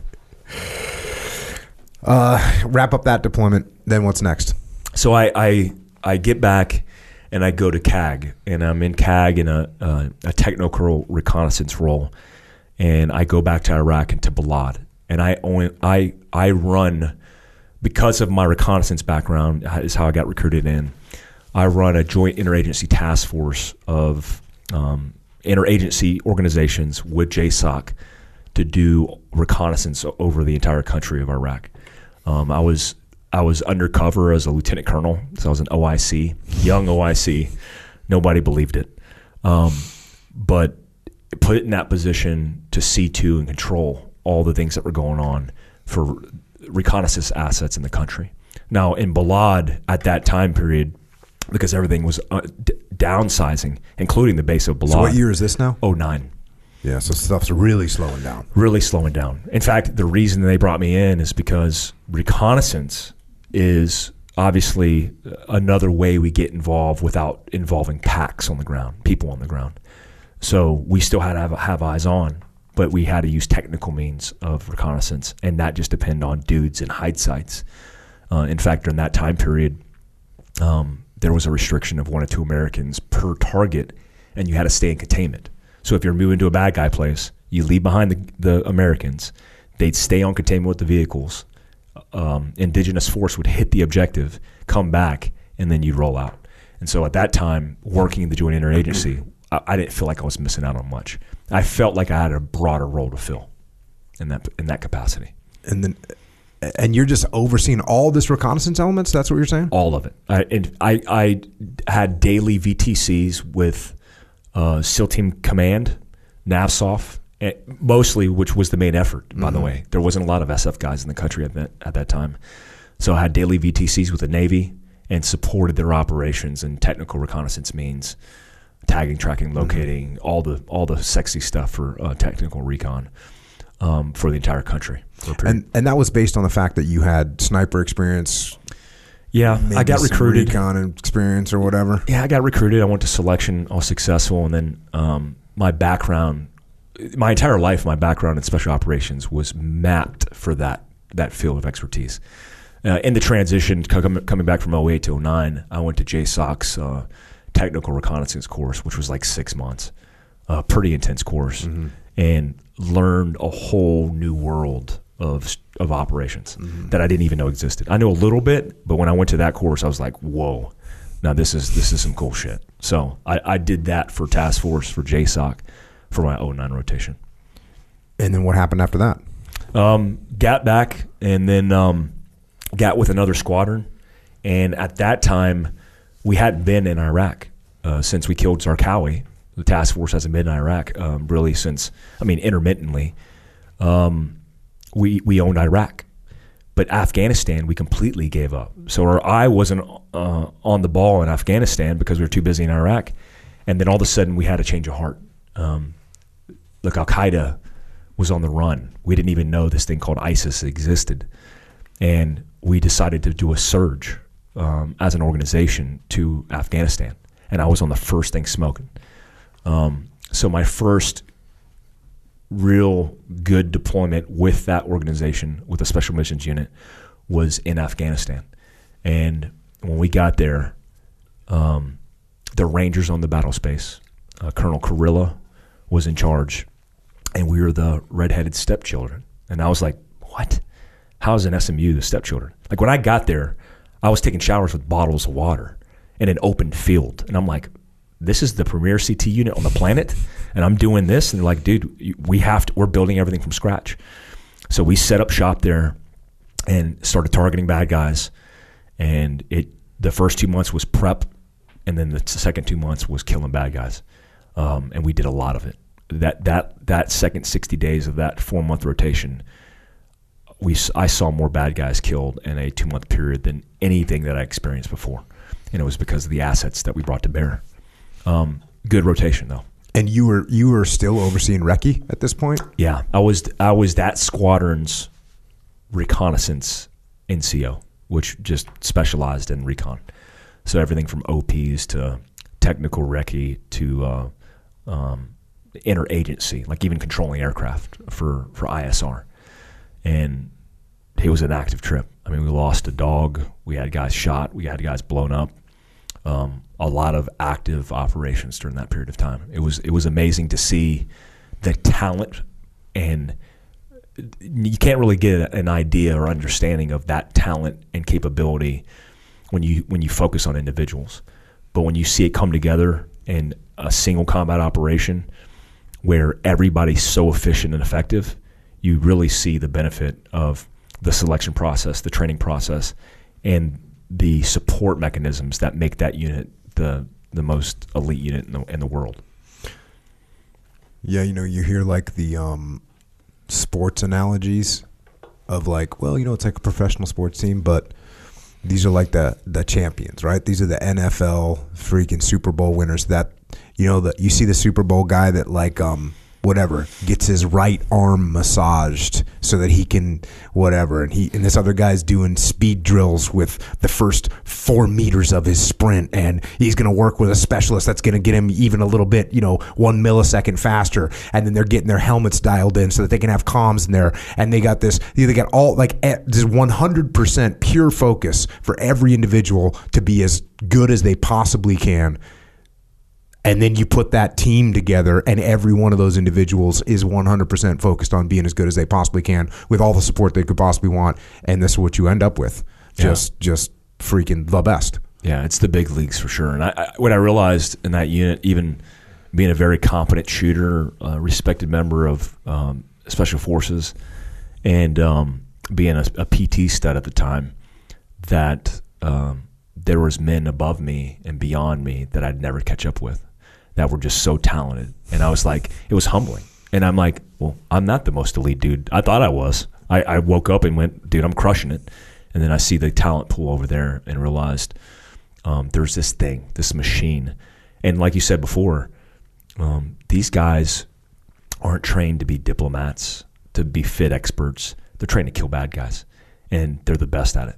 I mean, the Navy version and the Army version, they're the best at it in the world. And it was a humbling and honorable experience of being part of that. So what came after that? So at a very young age, actually at the age of 29, I made E8. How's your wife handling all this, by the way? She's good. She's a champ at the time. She's not married to me now. So it didn't last. But she's handling it well, man. I mean, look, her perspective was, if I was happy doing what I loved, that was my moment in time, and she would support me. Do you have any kids? No kids, none. So it was easy for us, right? She was busy getting her nursing degree. Phenomenal woman, just handling business and grinding. And then when I came back, she was my support and made sure, because she knew I was coming back, and in that unit especially, those boys don't have any downtime. Mm-hmm. It doesn't exist. Even when you're down, you're not down. You're up on a call cycle for being able to quick respond, or you're in a down cycle and you're training. You're always gone. I was gone more than any part of my career in that organization. So when I made the E8 list, I made it on the black side. There's a black list. And the black list is just, it's not advertised. And I was just to give you, I don't know the exact numbers, but for that year, it was something like 160 guys were promoted. I was 159.7 on the black list, because the black list, like, you're like a intermittent number that's not advertised. I was the last guy on the black side, which includes the Navy, that was promoted to E8, which means I was the last guy to get picked up, and I was 29 years old as an E8. As an E8. E8. Yeah. And so it was mainly because of the combat experience I had, and then in E7 school, which is for us is called ANOC, I won the leadership award. And so those two things set me up to get promoted that fast. But I wasn't prepared in my operational career to go, you're an E8, what's next? So if I stayed in that unit, then I would have just been what I was. In that unit, you're not, it's called blue chips. You don't get blue chips because you have experience. You could be a 20-year special operations guy. When you show up to that unit day one, you earn your blue chips one day at a time. And so me starting, I was starting from zero. Leaving the unit and going anywhere I could have gone, I'm a team sergeant. I'm a god in the special operations, right? And it's the job that you want, because you're controlling and operating with your ODA, with your detachment. I had I wanted to go back, but I was like, if I go back, they'll put me on a regular ODA, and not meaning that in a derogatory way, but just not a SIF company, not a specialized company. Randomly, a gentleman by the name of Command Sergeant Major Bob Irby, who's a legend in Special Forces Command, communicates to me that he heard I made a E8, and he heard about my experience, and he wanted to recruit me to stand up a new CRIF, a new Commander's Response Force for the continent of Africa. We didn't have one because we were so busy fighting in the Middle East. We didn't have one. JSOC approved that, and long story short, I stood up a SIF as a plank holder from scratch. We went into a company in 10th Group, me and another guy from the unit, stood it up from scratch, had full power to train anything we wanted to with our guys, reconnaissance guys, and build this unit from zero. As we built the unit, we got vetted and validated, and then Benghazi kicked off, which, by our benefit, wound up being in Africa. So did you deploy immediately? I deployed immediately. I was the first team to deploy for that unit to Benghazi, to Libya. This is after the September 12th attacks? Yeah. September 11 and 12 attacks in 2012. During our train up, we literally get tasked to go to Libya. We start developing intel, and then Benghazi kicks off. And when that happened, I was actually in a special missions unit compound doing cross KLE briefs with Libya. And then this thing happens. And then a few weeks later, I'm in Tripoli, Libya, building out a counterterrorism force going after Abu Qatala, the guy responsible for it. Did you run it? We didn't run any of those ops, though, did we? So, one, we didn't do anything about it, right? It was a big 13 hours in Benghazi is kind of reflective of that understanding. But we had the opportunity to kill Abu Qatala in about 60 to 90 days. There were other USASOC elements with us, and they positively identified that dude in a short period of time. I was there in the meeting when we proposed it to the country team, which included the ambassador Chargé, Alexander Pope, who was appointed, and he denied it. He said the political climate won't allow us to do this. The representative from USASOC, senior E8, stood up and almost detonated. I mean, he detonated in a very tactful way. But that was the climate we were dealing with. It was so politically charged, they wouldn't allow us to do anything. For 6 months, I was in that country fighting to kill bad guys, to do our job as the Commander's Response Force, but also representing USASOC. And they wouldn't let us do anything. It was horrible. It was the worst political military experience that I've faced. So what'd you do when you got home from that? That had to leave a bad taste in your mouth. Well, it did. 3 weeks after I got back, I was out of the Army. I dropped my paperwork as a senior E8. With how many years in? At the time, 16 years. When I was downrange, I got recruited by the CIA. And I was going to take a job called Paramilitary Operations Officer, which is you can go on US or CIA.gov and apply for it. Mike, you get a little job description there. Yeah. Mike Spann was one of the first casualties of the global war on terror on September 11th, and he was actually a paramilitary operations officer. I wanted to be Mike Spann. I had just finished my college degree, which took me 15 years to accomplish, which is a prerequisite for government service and federal government. And I decided at that point I wanted to step aside and work for this agency because I saw the good things they were doing.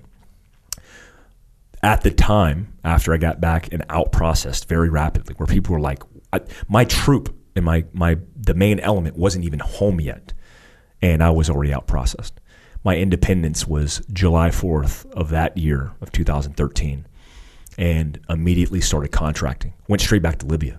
I was in Libya on terminal leave, back in Libya as a civilian, and then started contracting with the agency for the next 2.5 years, while at the same time in a reserve component of special operations, and where I was a team sergeant in Texas, then made sergeant major in Texas, and so I was contracting, deploying with interagency, coming home, and then deploying again. Yeah, put on my uniform, jump on a plane. I mean, one time I came back from Yemen. A week later, I was back in Niger, Africa, with a sergeant major uniform on, doing a counterterrorism staff operation or staff exercise that turned into an operation. Came back, put on my civilians, and then went back to Yemen. So I was just in a cycle of it. Give us a little bit of a brief on what you're doing what your job was as a contractor. So honestly, it's nothing sexy. I was babysitting case officers. I mean, my job was to protect them overseas. I was outside of what people would normally refer to as industrial contractor. So I actually worked directly for the agency and babysat case officers and protected them. When you're a case officer and you come out of school, you got a 500-pound head, lots of experience in training, but it's all concepts. When they go overseas, we only have enough time to prepare the biggest and brightest minds on the planet to do what they do. And so we are the shield that protects these guys to do their job. And at the time that I applied, you had a minimum experience of 6 years in special operations, and you had to shoot your ass off. And when I showed up for this job, I vetted. It's a shooting qual. You shoot and you meet the standard, or you leave. My class, we had probably 10 dudes that are senior level dudes, operators in the most elite units. Half of them probably went home because of the shooting quals. You're competing for a 6-figure job also, so the pressure is high. And the shooting standards are the hardest shooting standards I've seen. Apparently in federal government, because you're a federal law enforcement instructor after you get through this experience, it's the toughest federal law enforcement qual. That's informal. It's not actually doctrine. And when I went down range with that organization, I was confident that even me and my riding partner typically were SEALs, that with our little Glock 17P shooters in our waistband, that we could do some work, enough to fight back to our vehicle or back to the machine gun in our vehicle, and do some work. But it also taught me about what these interagencies and these brave men and women do every day, which is they put it on the line. Like, you don't have a QRF Ranger Battalion element in MH-47s prepared to come rescue your ass. It's just you. And I'm like, dude, you guys do this? Like, yeah, we've been doing this since the beginning. I'm like, what? Just driving around randomly doing your thing, and like, that's all? Like, what's the nearest task force? Oh, they're about 3 hours away. Like, okay, so we're out on our own. That changed everything for me. I mean, that changed everything I thought in that I potentially knew about singleton operations and low-vis operations. We think low-vis, our guys thought low-vis was like putting a shemagh on, and hiding their chest carrier or plate carrier underneath their dress, their man dress. It's not. It's a new game. It was crazy. So you do that for 2.5 years. 2.5 years. Yeah. And did you? So you originally wanted to actually be in the CIA, not a contractor. You did. Were you continuing to try and pursue the job of actually being a member? Yeah, I wanted to be a staffer. I wanted to be a Blue Badger. I wanted to be a full-time employee. And I had a change of heart when I was in Yemen. Yemen was super political. The Houthis, the political climate, all these things that were transpiring was doing what I didn't think was possible in that interagency, which was debilitating their ability to do their job. And I saw great guys that were on the operational side that were getting stagnated, and I couldn't believe it. I remember thinking to myself on one rotation, wait, this doesn't happen to these guys. There's no way. These dudes, there's no way these guys are getting, there's got to be something going on, cloak and dagger. And it wasn't. Because the oversight of how the interagency, the IC works, the intelligence community, with well over 17 agencies now, there's so much directorate national level oversight and micromanagement that can't do their jobs. And so my whole thing with getting out of the military was, if I can't kill bad guys, I don't belong here. So I left because I went to an organization which I thought were still killing bad guys. And they still were in some capacity. But where I was in the situation I was in, they weren't. And I went, dude, I have to have a change of heart here. I have to figure something out because the war for me is over. There's no more killing. I mean, eventually ISIS popped their heads up, and there was a whole new cycle of killing that I missed, which I wish I was part of. But I had to make a decision to get out. Yeah. And then that was it. That was it. I was in Pakistan, and I made that decision. I brainstormed. My riding partner, who was a SEAL, his brother was a DevGru guy that was killed on a raid trying to rescue a hostage in Africa. And he's one of my best friends. And I said, hey, man, I want to start a business. He's like, well, let's brainstorm.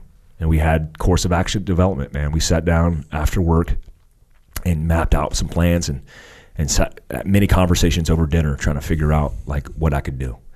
And, with our background and expertise, the obvious route is a tactical something, right?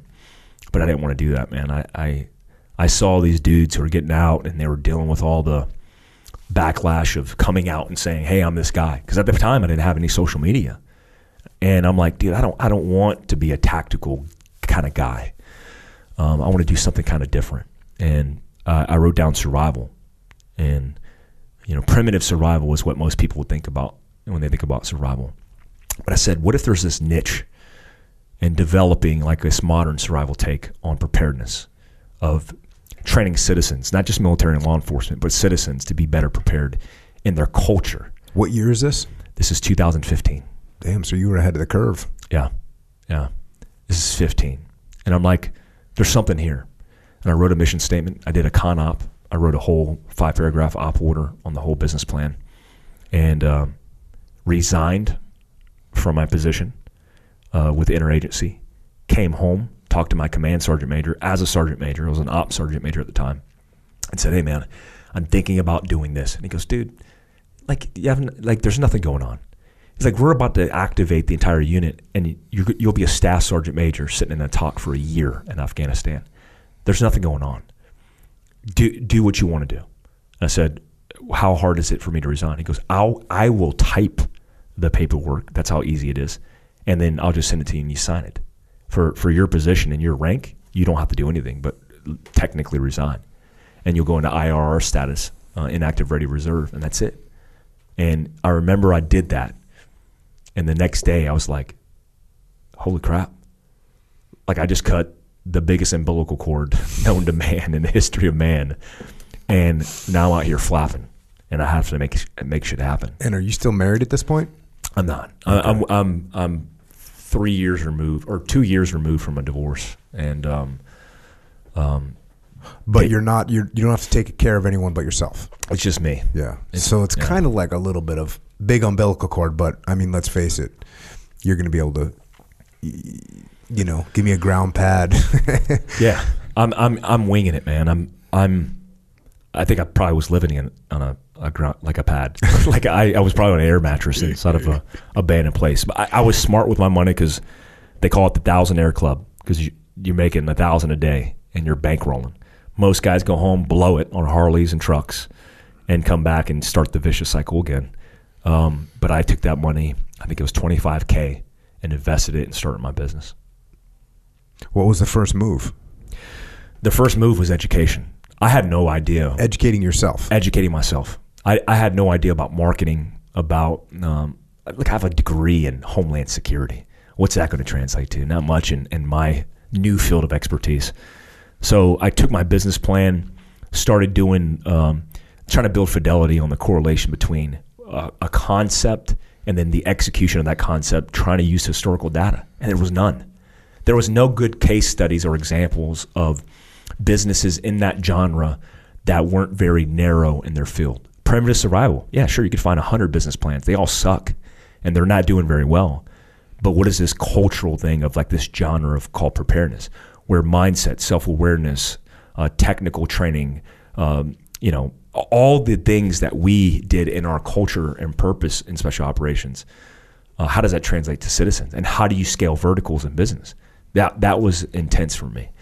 It's something I still learn today, 5 years later with 40 plus employees. I'm like, dude, I'm still learning. I'm trying to figure this shit out. What was the first move that you made then in terms of like, what's the first gig that you did? So the first gig was tactical training because I could make a revenue stream.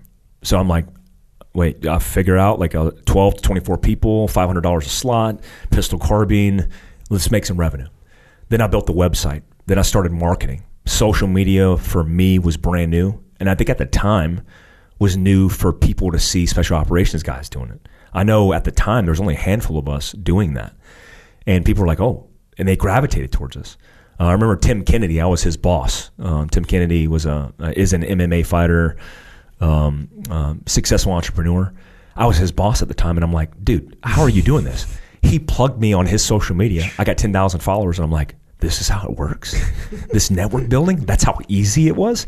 And so I started building it. I designed a survival kit. As a contractor, I went to the luxury of doing the interagency direct contract position. I can go to any training I want to. And they sent me to a whole bunch of high-speed schools, including a survival school, where they had high-speed contractors who developed this like Ziploc bag theory. There's this guy right now who works for me, Kevin Estella. He's in the field right now, day 2, doing a 72-hour Ziploc bag challenge on Fieldcraft Survival on our Instagram. And we're updating it. And the idea is, if you're in a foreign country that's semi-permissive, non-permissive, the worst case scenario for you is it loses its sovereignty, a coup happens, and now you're on your own.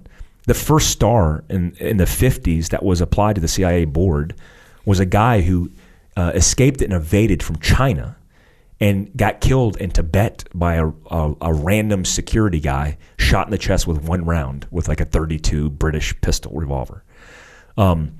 That's a thing, and there's dangers of it. So the idea is like a Ziploc bag is the things that you can carry on your person, your physical body. So I took that, and I literally in the course went, everything you guys put in this bag, how did you guys come up with it? Well, we did R&D, like the best things that we could put in the bag, and you're going to live out of it for 72 hours, which happens to be appropriate amount of time to escape, evade, and then carry the appropriate amount of stuff in reconnaissance, like not overbearing. And I said, I'm going to take everything in these bags and I'm going to turn it into a survival kit and sell it.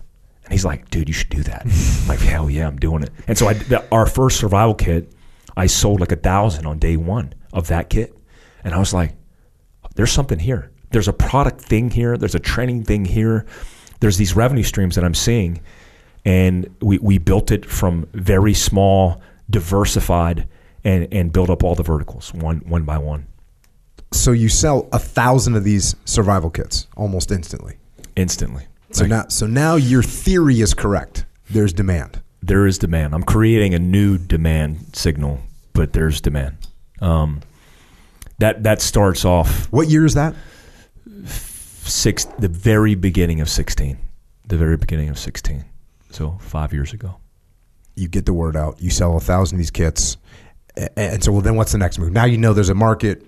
You start developing shit. What's next? Well, I think part of it was I have to develop a culture here. Like there's this thing that exists that I'm trying to redefine. Most people who think, or I've seen this on the surface even, think that we're a primitive survival company because survival is synonymous with primitive survival, like rubbing sticks together in the woods. And so I'm not a big fan of that. I'm not an expert at that. There's guys that are talented at that. I hire those guys now, but that's not me. I'm the guy who understands that 20 operators can go out and deliberately hit the worst case scenario and come out on top. And so in my hypothesis, like, why is that happening? Why do intentionally men put themselves in harm's way to kill the bad guy, and why statistically do they come out on top? And so if you start looking out and laying out all the reasons why, it's not because of one widget, one school. It's because the culture they're immersed in. They all got selected together. They trained together. They pay attention to all the details. They do contingency-based planning. They have service support. They do course of action development. They rehearse. They pay attention to their equipment and everything they do. And ultimately, they're conscious to their culture, their world. They're here right now paying attention to what they are doing.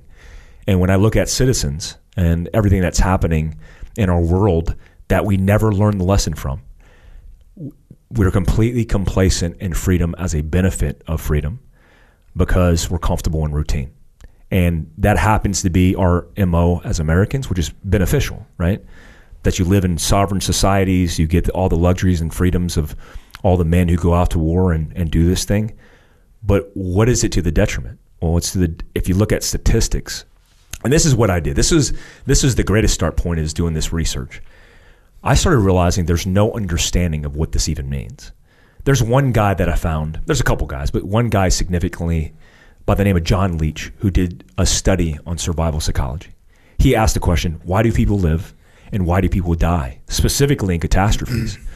He has this theory based on this case study analysis of mostly natural disasters, some of them man-made, that there's a breakdown of about 10-80-10. 10% of the population happens to be making the right decision, and they survive. 80%, probably broken in half, 50-50, make sometimes the right decision, sometimes the wrong. And then 10% are the bottom of the barrel. They're like the guy who runs... This is in a survival situation of some kind? This is a catastrophe, a disaster. So all of the things coming together, typically associated with compressed timeline, high intensity stress. So the bottom 10% is the bottom of the barrel, and children happen to be in that bottom 10%. And so the question is, why are some people at the top 10, and why are people at the bottom 10? And how do we get the people who are at the bottom, even children, into the top 10? And that was the premise of my business in answering that question. We need to figure out why people die, what is their background and experience, what mistakes they made, and how can we put them in a bracket, in a 10% bracket, to make sure they survive. That was the question that had to be answered. That's where it started, and then you started looking at, okay, what did you find? What did you find as far as a curriculum that you put together that moves people from the bottom 10, we're getting killed, to the top 10? The most impactful thing that I found, which I see a lot of correlation in what you're, whether it's discovery or just dissemination of your books and all the information that you're doing, is self-awareness breeds situational awareness, right? So there's this lack of awareness. There's really a lack of understanding. The analogy I like to use is, I have a Land Cruiser. I'm a big fan of Land Cruisers. So I take my Land Cruiser, which is a 94 Land Cruiser, which is FCG 80 if you're a Land Cruiser nerd. Head gasket problems are notorious for these things. They overheat, their head gasket blows, and then it's catastrophic. So the question is, when you're driving down the road and you see smoke, how do you address smoke? Most people see smoke and they go, oh crap, smoke, let me pull over, right? I'll call AAA. So they have a dependence on something else, an institution, an insurance company, whatever it may be. And so they don't sole source the solution. Another course of action is you keep driving because you don't understand what's happening, so you just push through. And you think that pushing through, hey, because it's only 10 minutes away from home, is the answer. So you saw the smoke, you didn't have an answer. There's a void, a darkness in the back of your head. So you just do something random. It's randomized behavior. You drive, you get home, and before you get home, when you get down your street, your car catastrophically implodes. You hear a pop, you hear noise, it starts to buck, you pull it over the side of the road, you lift the hood, and you realize you have a blown engine, right? That analogy is representative of people's brains and the understanding of the brain. So a lot of things that that happen to us in our lives, mostly affected by stressors, which happens to be a catastrophe, by the way. A stressor is just either low-grade or high-grade catastrophe. We take in stress, we start feeling these things, and then we don't know how to control it. We don't know how to diagnose it. We don't understand mechanical processes, and then so we ignore it until it becomes catastrophic. So now you're in the vehicle accident, and your only role is to do certain technical things to help the person who's burning alive, but you don't know how to do it. Why? Because you don't understand how to break glass. You don't understand the fortitude that's required to push past the pain and break the glass. Or maybe if you understood technically that you could just crack off this wire antenna and slap it, that you could shatter the glass. Or if you even had more forethought, maybe you carry a tool like a breaching axe, a Winkler a breaching axe, and you smash the window. But then you let that person burn to the ground. Hopefully it's not a family member. Hopefully it's not you. But this happens. And this little thing happens to everybody in some kind of circumstance. And what I tell people is, if it hasn't happened, it's bound to happen. The difference between us and our experiences and civilians is that we've seen the detriment of not following these basic processes and the understanding of what take places when you don't understand them. So what I want to do is lend these processes and understanding so people can self-diagnose, be aware of what's happening sympathetically, parasympathetically, and then give them more awareness. So when they see smoke, they go, oh, that's not smoke at all. That's water vapor. That's coming from our radiator. Oh, I'm going to pull over. I'm going to let the car idle and sit. I'm going to let it cool down. Oh, I carry gloves and a rag in the back of my car. I'm going to pop the radiator cap. Oh, I realized because I looked in the reservoir, there's nothing in the reservoir. I carry coolant because I have a 94 and it eats coolant. I get coolant, put it back in it, top it off, sit it, let it idle. Everything seems fine and I'm on my way and I just survived. That whole thing is not done in a very tactful and intelligible way. And I think we need to change that. So it requires processes. It requires progressive learning. It requires a lot of different paths that haven't been created, which is the business challenge. Because it's easy to articulate it, to do a podcast, to do a book, all those things.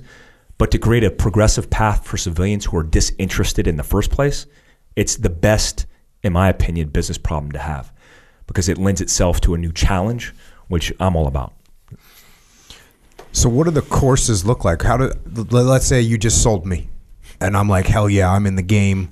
I'm freaking Jocko, the whatever, insurance salesman, and you just sold me. What do I do? There's 3 progressive paths to this. The first path is Fieldcraft Survival, fieldcraftsurvival.com. It's the website. It's physical training. It's like physical things that you can do. It's gunfighter pistol, gunfighter carbine. It's first aid, tactical combat casualty care. This is via a website. Via a website. So you're, for instance, on a video explaining to me how to put a tourniquet on my kid. This component is you physically come to our training. Okay, so there's a difference. So you said website, but then you said physical. So you go on the website, you sign up for the training, right? Got it. And then the in-person physical training is one component of it. That training includes equipment, augmentation and equipment. Look, we don't own the monopoly on medical gear, but I will sell you the best medical gear that's made. North American Rescue, the same CAT 7 tourniquets or CAT tourniquets that we used, we've seen them save lives. So we sell tourniquets, survival kits, all the augmentation for enabling people to be better prepared. That's Fieldcraft Survival. The second component is progressive learning. You have to be able to learn progressively at a start point and understand the path. I realized that deficiency years into this whole thing because people go, well, I train gunfighter pistol. What's next? And I'm like, gunfighter pistol 2? And they're like, well, outside of that, what's next? Like, well, I need a holistic path to this.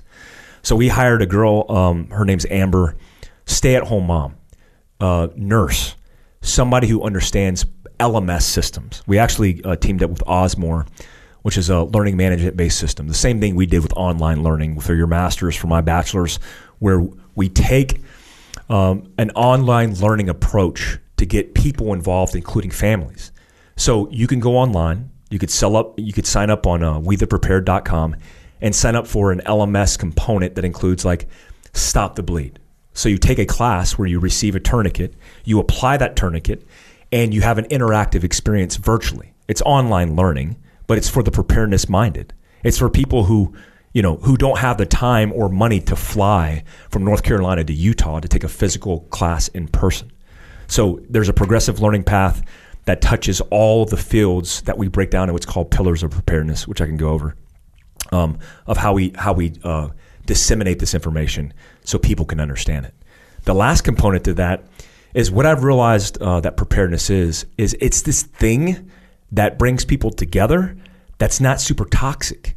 Like everybody can get, if you're a liberal in San Francisco or a conservative in rural Montana, you can get on board that you need this idea of preparedness to make you better prepared for the worst case scenario, generally speaking.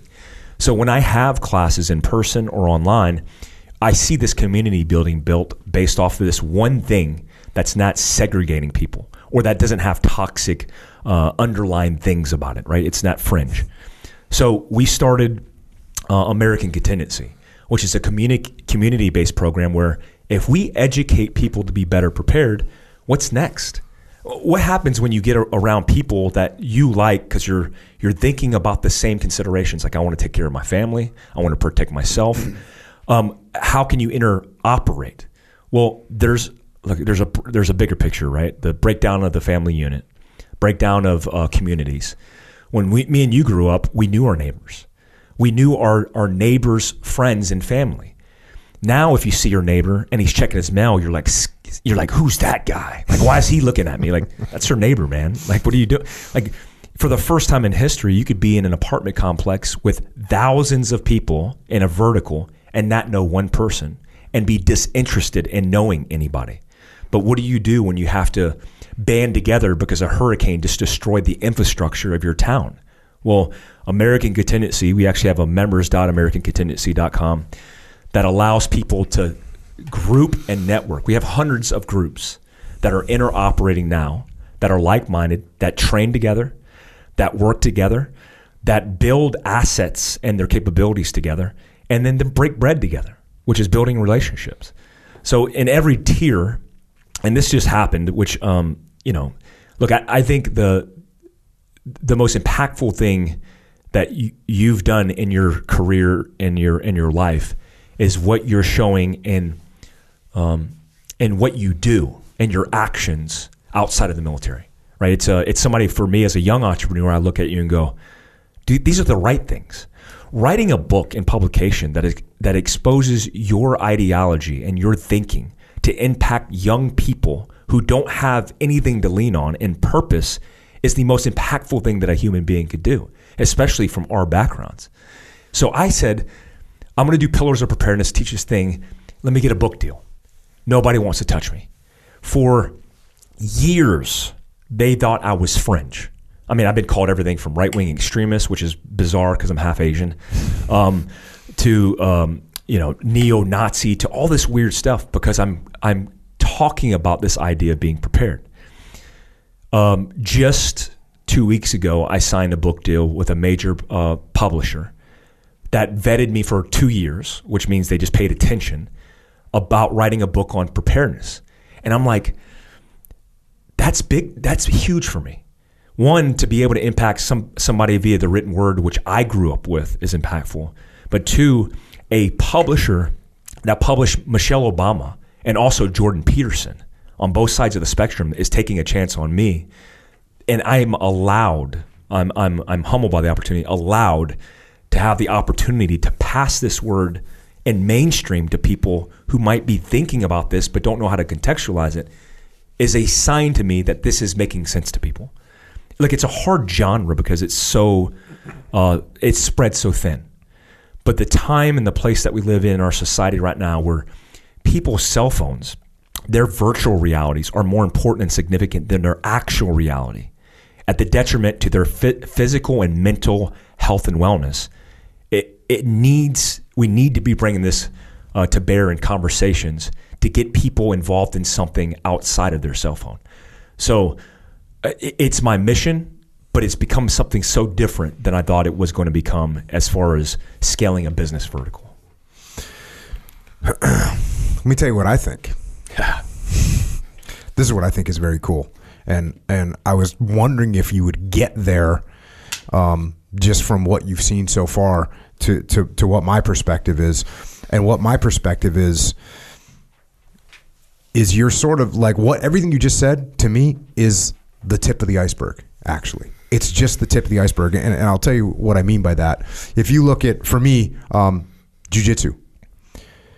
Jiu-jitsu for me was a huge component of my life.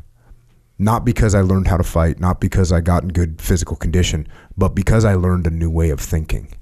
And I started to understand the world from a different perspective. And I started to see correlations between jiu-jitsu, combat, tactics, leadership, interacting with other human beings, the way I approached problems, the way I thought. Jiu-jitsu became a way of thinking. And it's actually, I can't say it's jiu-jitsu is that way of thinking because it's everything combined. It turns and translates into this sort of just the way of thinking for me. Well, when I start thinking about being prepared, about handling situations, about reacting to emergency situations, about handling contingencies.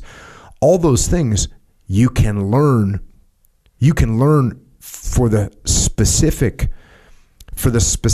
genre of actually applying to a survival situation, just like you can learn an arm lock for actually applying to a grappling situation. But guess what? You can take that mindset and you can apply to everything that you do. So you can take what you're teaching about thinking through a problem, about foresight, about preparing for a certain scenario and the contingencies around that. You can actually apply that not just to how you're going to handle a fire or an earthquake or a civil unrest, but how you're going to handle a business situation that you're in, how you're going to handle an interaction with someone in your own family. It's not a hostile interaction, but it's an interaction that you need to think through. So the way that you're talking about preparedness, and I've told this to people before, they're like, well, how good do you have to get at jiu-jitsu? Like, at a certain point, you're a blue belt, you're 225 pounds, Jocko. You're okay. You can handle yourself in a self-defense situation. Yeah, absolutely, I can. What about shooting? Well, what are the chances, Jocko, that you're going to get into a gunfight? You're 49 years old, you got a wife and kids, you live in a nice area. What are the chances you're getting in a gunfight? Why do you need to be training? Why should I be training? People ask me, why should I work with a firearm? Well, let me tell you why. Because, you have this narrow chance that for whatever reason somebody enters your house or you're in a situation, somebody tries to steal your car or hurt you or whatever, where you got to use your firearm. The chances of that, let's face it, they're tiny. But guess what you get? Guess what you get from practicing an art like shooting? You learn how to control your breathing. You learn how to detach. You learn how to refocus after you throw a shot and still take the next clean shot without worrying about what just happened. You learn how to calm yourself down. You learn how to associate or disassociate from problems that are happening right in front of you. So there's applications to the art of shooting a weapon that you can apply to everything you could do. There's applications for what you learn in jiu-jitsu that apply to everything you do. There's applications to, if I went to one of your courses and you taught me how to, what I should put together for a go bag for a car. Here's what you should think through. Cool. I can promise you, I'm going to use that. I'm going to put a go bag in my car. I'm going to put together a good one. But guess what else I'm going to do? I'm going to think about a contingency for my business and what we can do as a business to prepare for a certain contingency. What do I need to prepare? What do I need to think through as a leader to be ready? So you're talking about a narrow, when you talk about this mindset of preparedness, you're talking about a pretty narrow thing. How am I going to survive a situation? To me, it's applicable to everything that a human being does. And why does a special operations guy, when there's an earthquake or a flood or a car accident, part of the reason that they survive is, hey, they know what to do. They know how to break a windshield. They know what to do in that specific technique. They technically know what to do. But part of it is, number one, they've been under pressure before. And number two, they know how to think through the problem that they're facing. So what you're teaching isn't only applicable to survival. It's actually applicable to everything. And that, to me, it should broaden your audience to everybody. And I like the fact that you said, there's a certain alignment with what you're doing. The alignment is, we run into this with businesses sometimes. If you go high up enough the alignment ladder in a business, you might want to do something one way. I want to do something a different way. Ultimately, I say, hey, listen, do we want to take care of our clients? Yes. Do we want to make some money? Yes, we do. Do we want to take care of the people on our team? Yes, we do. So we're going to be aligned there. Like, there's no one, you're not going to, if you and I are in business together, you're not going to say, well, actually, I don't want to make any money. Or actually, no, I want to screw over our clients. Or actually, no, I don't want to take care of our team. No, you're not going to say that. And if you did say that, we're not working together. But 99% of the time you go to any business, you can go to a point where you're aligned, where you and I are thinking the same. Hey, listen, we want to take care of our clients. We want to take care of our team. We want to make some money. We can agree with that. What you just said, I don't care where you're from. I don't care where you're from. You take, what did you say, a liberal in San Francisco or a freaking redneck in Montana, and you pull them into a room and say, do you want to be able to take care of your family? What are they going to say? They're going to say yes. Do you want to be able to handle yourself in a pressure situation? They're going to say yes. Do you want to be able to take care of yourself? They're going to say yes. So there's an alignment that's inherent in what you're teaching that absolutely will bring people together, but it'll make them better, not just because they're able to survive. It'll teach them a way of thinking that will progress them in every aspect of their life. And that's why I think it's even more powerful than what you're saying, because I could take some company executives and send them to one of your courses. And yes, it's a cool benefit that they're going to learn about survival. Just like I run a program where we take civilians, we teach them how to do a room clearance. We teach them how to move between buildings, right? This is a 45-minute session, right? How to clear a room and how to move from building to building in a group. That's what we teach them. Then we say, okay, here's your mission. And we start giving them missions. Now, what do they learn about clearing buildings? Doesn't matter. Yeah. Doesn't matter at all.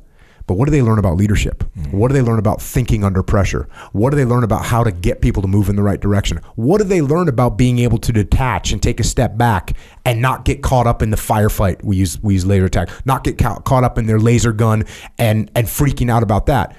So we take people and put them through this tactical training, not so that they can become great tacticians, but so that they can lead better. So what you're doing, hey, listen, it's great you put people through some training that they learn survival skills, but to me, an even higher up the hierarchy of benefits is that they learn a way of thinking that's going to benefit them in every aspect of their life. I think that's badass. Yeah, I appreciate it. The lessons learned that we found is exactly that most often people aren't exposed. They have limited exposure.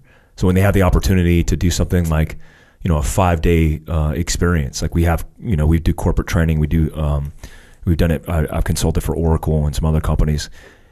It's not about, like you said, the technical experience. The bottom line is they're not going to learn enough reps to build that technical expertise unless that's on their own. But the life lessons they learned and taking it back and processing stress, like you said, is so important and valuable. I think what's happening with this introduction of technology in our lives is it's limiting our ability to be exposed. So one of the advices that I give for people who are like, how do I change my mindset? A lot of people say mindset. What the hell does that mean? In our field of expertise, it has to do with resilience, your ability to bounce back, your ability, once suppressed, to bounce back and to be stronger, to thrive instead of just survive and get by. So when we expose people to new challenges, it doesn't have to be extreme. You could we have extreme versions of this. We do SEER school. We have a civilian SEER school, which is fun to run. But those guys will come back from that experience, from a 5-day SEER experience, survival, escape, resist, evade, and they'll go, this is the most impactful thing I've ever done in my life. And I'm like, really? And I'm like, okay, let me reflect on my impactful experiences. Oh yeah, Ranger School. When I was in Ranger School and I'm exposed and I'm vulnerable, it's impactful because it's something different. And we understand this obviously about even single-celled organisms. If you're exposed to trauma, that is the first stage in growth because no growth takes place without exposure to trauma. And so whatever that form factor is, getting pummeled on the mats in jiu-jitsu, you are learning as you go. You're breaking to build. And so what's fascinating about this whole movement that I think is preparedness is that it's positive. There's not a lot of negative things that take place in preparing people to be prepared for that worst case scenario. You see a lot of positive impacts on community, with law enforcement, with relationships, with people's understanding. And for me, getting all this collective of information and making sense of it and being able to clearly disseminate that is the biggest challenge. But it's the funnest thing about the business. I mean, the LMS, for example, of creating this idea that you could learn online and you could learn about these life-saving things. The naysayers came out and said, why would you teach somebody how to apply a tourniquet online? Like, don't you think that's kind of like it's high in liability and it's neglectful? I'm like, dude, you could build a rocket ship inside of your garage off a YouTube video. So I think I could teach somebody how to stop the bleed with a technical tourniquet applied to their body to help them survive. And so I'm fascinated by it. It's my passion, obviously, but I think you're right. I think especially when it comes to leadership, there's a breakdown in our societies with guys not willing to get off the bench and do anything for themselves. I was doing a podcast with Pete Blaber. He was a former CAG commander, wrote The Mission, The Men and Me, and just wrote part 2 of that, which is The Common Sense Way. And one of the things he talks about is this idea of collaboration. And when you collaborate with somebody, when you have communication and you have reciprocation, then you create the environment of us willing to learn from each other. But you also give people the confidence to stand up in their own communities and do something about it. I don't care if it's not their community. Like, yeah, you want to run for city council, that's great. You don't, and you just want to stand up and get off your ass for your family or even for yourself. You're fat, you're sloppy, you're lazy, and you can make a change inside yourself because you come to that realization. That's good. And for me, there's no revenue generated there. It could be a podcast. It could be one-way dissemination. That impact is priceless. It's worth everything in the world. So what are people going to do if they want to get in the game with you? So they go to fieldcraftsurvival.com. That's it. I mean, Fieldcraft Survival, look, we're all over the map on Fieldcraft Survival. We got a podcast, we got the website. We could port you to the WeThePrepared.com, which is the LMS, or members.americancontingency.com. The start point is start, like in this experience, listening to the long form versions for free from YouTube, from podcast, and start developing an understanding of what you want. And then, it's all over the map on Instagram, Fieldcraft Survival. My personal is mike.a.glover. But every day I'm living this. One thing I haven't detracted from is consistency. I might be making wrong business decisions. I might be jacked up in many ways, but one thing I could never be criticized for is consistency. So I wake up every single day with this on my mind. And in the last 6 years that I started this venture, I don't think I've had one day off. And that's okay, because my grind is this purpose. And, selfishly, I don't know if this is a tactic. Maybe it's done when we're unaware of it. But I've built a thing around me that felt and feels like the team life that I had, the culture that I came from. And I get the feeling in it in here and in your gym and in the people that I've met. And in a similar experience, I'm doing the same thing on my end in a parallel but also synergistic universe.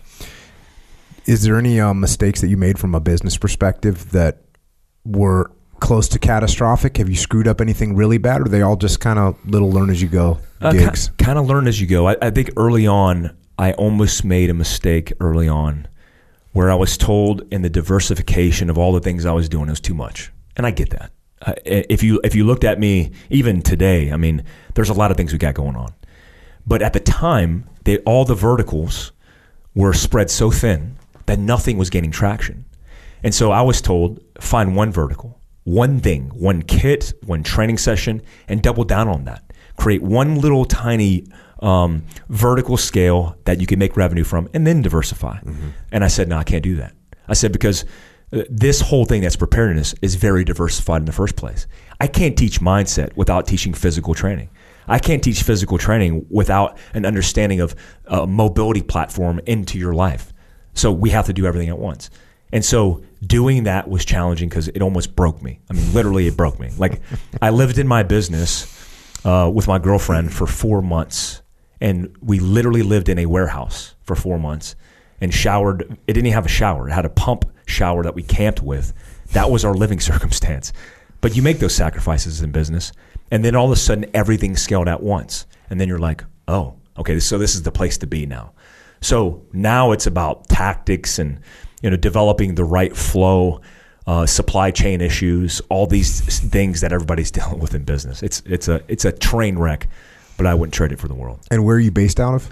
So right now we're in Heber City, Utah. Headquarters is there.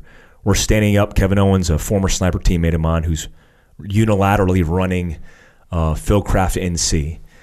He's standing that up. And then Raul Martinez, my training director, has 20 subcontractors that teach all over the U.S. He's standing up in Arizona near Phoenix, North Anthem, Arizona, which is north of Phoenix. So we're standing up these small little verticals.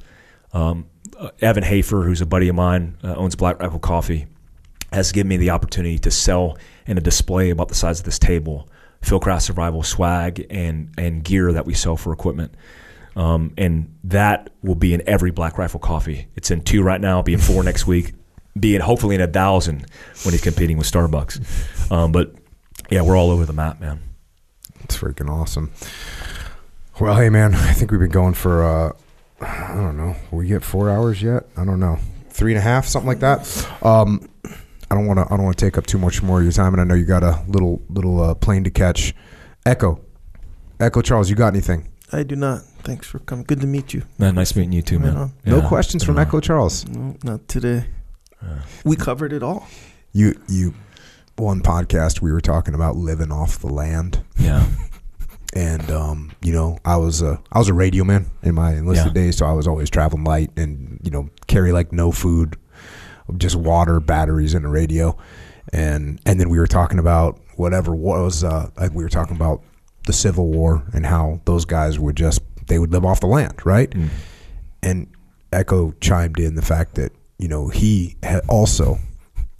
could also live off the land. Not exactly. Okay. So all right. He was saying, if he's going to LA for a couple days, doesn't need to pack a lot. Yeah. Because worst case scenario, live off the land. You didn't bring a toothbrush? Cool. Roll into Walmart. Yeah. Roll into Walgreens. Yep. You get a toothbrush. Bro, that's what I'm talking about. Urban survival. That's freaking urban survival. Thing, man. So I'm surprised you didn't ask about what the best store was to get toothbrushes at. CVS, man. You CVS, man. They're pretty consistent. Whatever, Brett. Conceptually, it was the same thing. See what I'm saying? Instead of packing a big bag or whatever, you live off the land. Yeah. Urban sprawl. That's an urban sprawl. That's urban land. Yeah. It's the same thing. Yeah, yeah. It's an ecosystem. It's an ecosystem. Let the environment provide. That's it. Right? Yeah. There you go. Right on. Sounds good. Mike, any closing thoughts? No, I just want to just take a second and just say thank you for the opportunity. I will say, just like I say on a lot of podcasts with guys of your caliber and your background, that you're doing something that I wish a lot of guys with our background would do, which is get off the bench and take a stand and commit to this burden of responsibility. What you're doing is growing a business, but what you're also doing is impacting young people's lives and every walk of life to do something with their lives. That's purpose. That's different than anything else that's a structure and business plan. This is an impact on culture. I think from as far back as we could record, every major battle that's been fought, those men came from war and affected popular culture. Whether it was cutting, P-51 Mustangs, making hot rods, chopping Harleys, having an extreme impact. There is a burden of responsibility of men like you and me that need to step up and accept that reality. The John Plasters, the John Stryker Myers of the world are the ones who affected my life and me stepping up and doing something about it. I'm not talking about just military service. I'm talking about doing something impactful for your life. And this, the books, the business, that's the vertical in revenue. That's what scales the hierarchy and grows. But the impact, it transcends across society. And without you, without your abilities to stay in it and stay committed, we wouldn't be affecting popular culture like we are. And I think you're leading the way in that way. I'm humbled to have been on this podcast and to have the opportunity to speak to your audience. But I just want to let you know that personally, it's a big deal, and you're doing it. You did it in military service. To me, we come from similar lines. That's not the greatest impact. The greatest impact is what you're doing right now. So I appreciate it. Well, thanks. I appreciate it. I'm not sure I'm all that you've made me out to be, but when I look at what you did in the past and freaking just talking about your deployments, I mean, not even there's not even any words to describe. And I know that you sit there and think in the back of your head of guys that did 12 more deployments compared to your whatever 5 or 6, and I think that's the feeling we all have all the time. And you even said it today. You found out, I found out. There's someone And not just someone, but there's a bunch of people way better than we are at that job. And God bless them for going out there and getting after it. And that being said, what you did to hold the line, what you did to carry the torch, appreciate it. And then back at you once again, what you're doing right now. I think what you're doing right now is going to have a huge impact and is having a huge impact, getting people's mindsets straight in a time when mindsets are all over the map. Seeing you do that, that's impressive. And I hope you keep doing it, brother. Thanks, brother. Will do. Right on. And with that, Mike Glover has left the building. Appreciate Mike coming on. Freaking great story. A lot of incredible stuff. And what he's doing right now is awesome. Talking about preparedness, talking about being ready. It seems like we should start fundamentally. There's one area we can start to be ready. Sure. Today. Yeah. Echo Charles, what do you think? There's always ways to be ready, be more ready.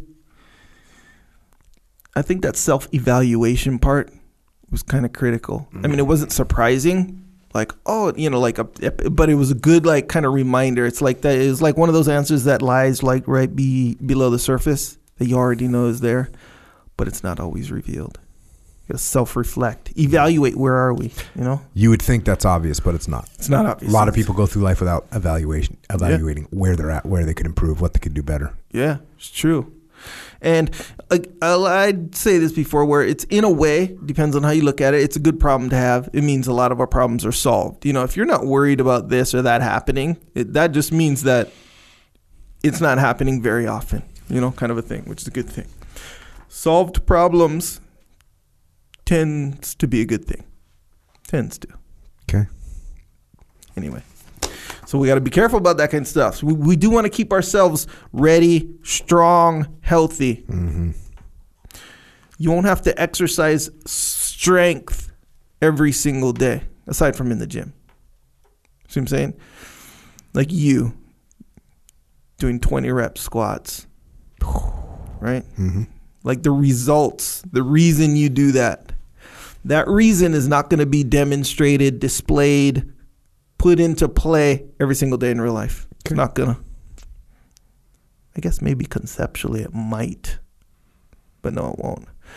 But there's a bigger purpose here. See what I'm saying? It's to stay ready, realistically, as ready as you possibly can in all these different elements. So while we're on this path of readiness, capability, health, mental and physical, we might need some supplementation. Good news is Jocko has supplementation called Jocko Fuel. So let's start with Discipline Go. RTD cans. It's the new era of energy drinks. Actual energy drinks. Yeah, Mike Glover said something real simple but real true. He's like, I like it. I like that it's healthy. Mm-hmm. You don't have to worry about poisoning yourself anymore. Yeah. I'm paraphrasing that last part, but it's true though. And I said before too, where sometimes I'm going to drink 2 of those in a row, sometimes 3. I did drink 2 of them just now. Yeah, in a row. So you don't have to. There's no back end price anymore. No. It's like, oh wait, I'm actually technically. I'm not worried about becoming a type 2 diabetic this afternoon. Correct. I didn't just drink 72 grams of sugar or whatever. Nope. No, I had monk fruit, which is technically good for you. Yeah, that was a good point you made. This is off air, by the way, where you're like, there's 5 calories and the new ones there's 15 calories because it comes from food. That's why. Yeah. The sweetener comes from food, not some chemical that shouldn't be in your body that can't provide any kind of calories. Between 5 and 10 calories per can. Why is that? Like you just said, because it's not chemicals. You know what has 0 calories? A chemical. Yeah. That's what has 0 calories. Yeah. What has some calories? Monk fruit has some calories. Yeah. 5. Yeah, so it's one of those deals, man. Like I said, the new era of energy drinks. You can drink some energy drinks. There's your energy drink right there on the path, 100% too. It's not like it's like, put something in there to preserve it. Partial path. It's not partial path. 100% on the path. 100%, no deviation. So yes, you can get these. There's new flavors out, by the way. You're going to have to check them out yourself. Very impactful, exciting flavors as far as flavors go. Anyway, you can get them at Wawa if you're in the area that you have Wawa. You can get them at Vitamin Shop. By the way, talking about flavors, what I find interesting is some families of beverages, they kind of all taste the same. Yes. They might have a different label on it or a different name. This stuff tastes legitimately different. Yeah. Like you might have one and be like, this is the best thing I've ever tasted. You might have another one, not like it. Try a different one. Yeah. Because there's definitely more variation in flavor with these flavors than there is with a normal company, a normal drink, who's just like, look, they know what the flavor profile is to get people addicted, so they put a bunch of sugar in there, name it something, and cool, they're moving forward. We're not doing that. We're giving you legit flavor profiles with different tastes. It's a good point for Keep sure. your mind open. Also, you can get them at originusa.com. Also, as far as supplementation goes, we have stuff for your joints, super krill oils, and joint warfare. Also for your immunity, vitamin D3 and cold war. Also, if you need additional protein, if you want additional protein, Or if you want dessert. or And you or want if you want dessert. dessert. Boom. Bro, I had one last night. Not to go too What deep flavor? into it. The peanut butter. Oh, yeah. One peanut butter that chocolate. one's a win. That a total win, and it's not like I was like, let me just choose the peanut. I just grabbed any one, and it happened to be that. Yeah. So I'm like, cool. I went kind of hard though. I don't recommend this all the time. I put some chocolate chips in there on accident. Put too many, not way too many, but too many, and then banana. Bro, this kind That's of the protocol. disqualifies everything you're saying. A little bit, huh? You can't just add chocolate chips and be like, it tasted really good. You Like- added chocolate chips, bro. But it was like almost too sweet, I think, because of the additional chocolate chips. Yeah. I pounded the whole thing. Don't get it wrong. It was still very, very good. You know what you do? You know those the dark chocolate chunks.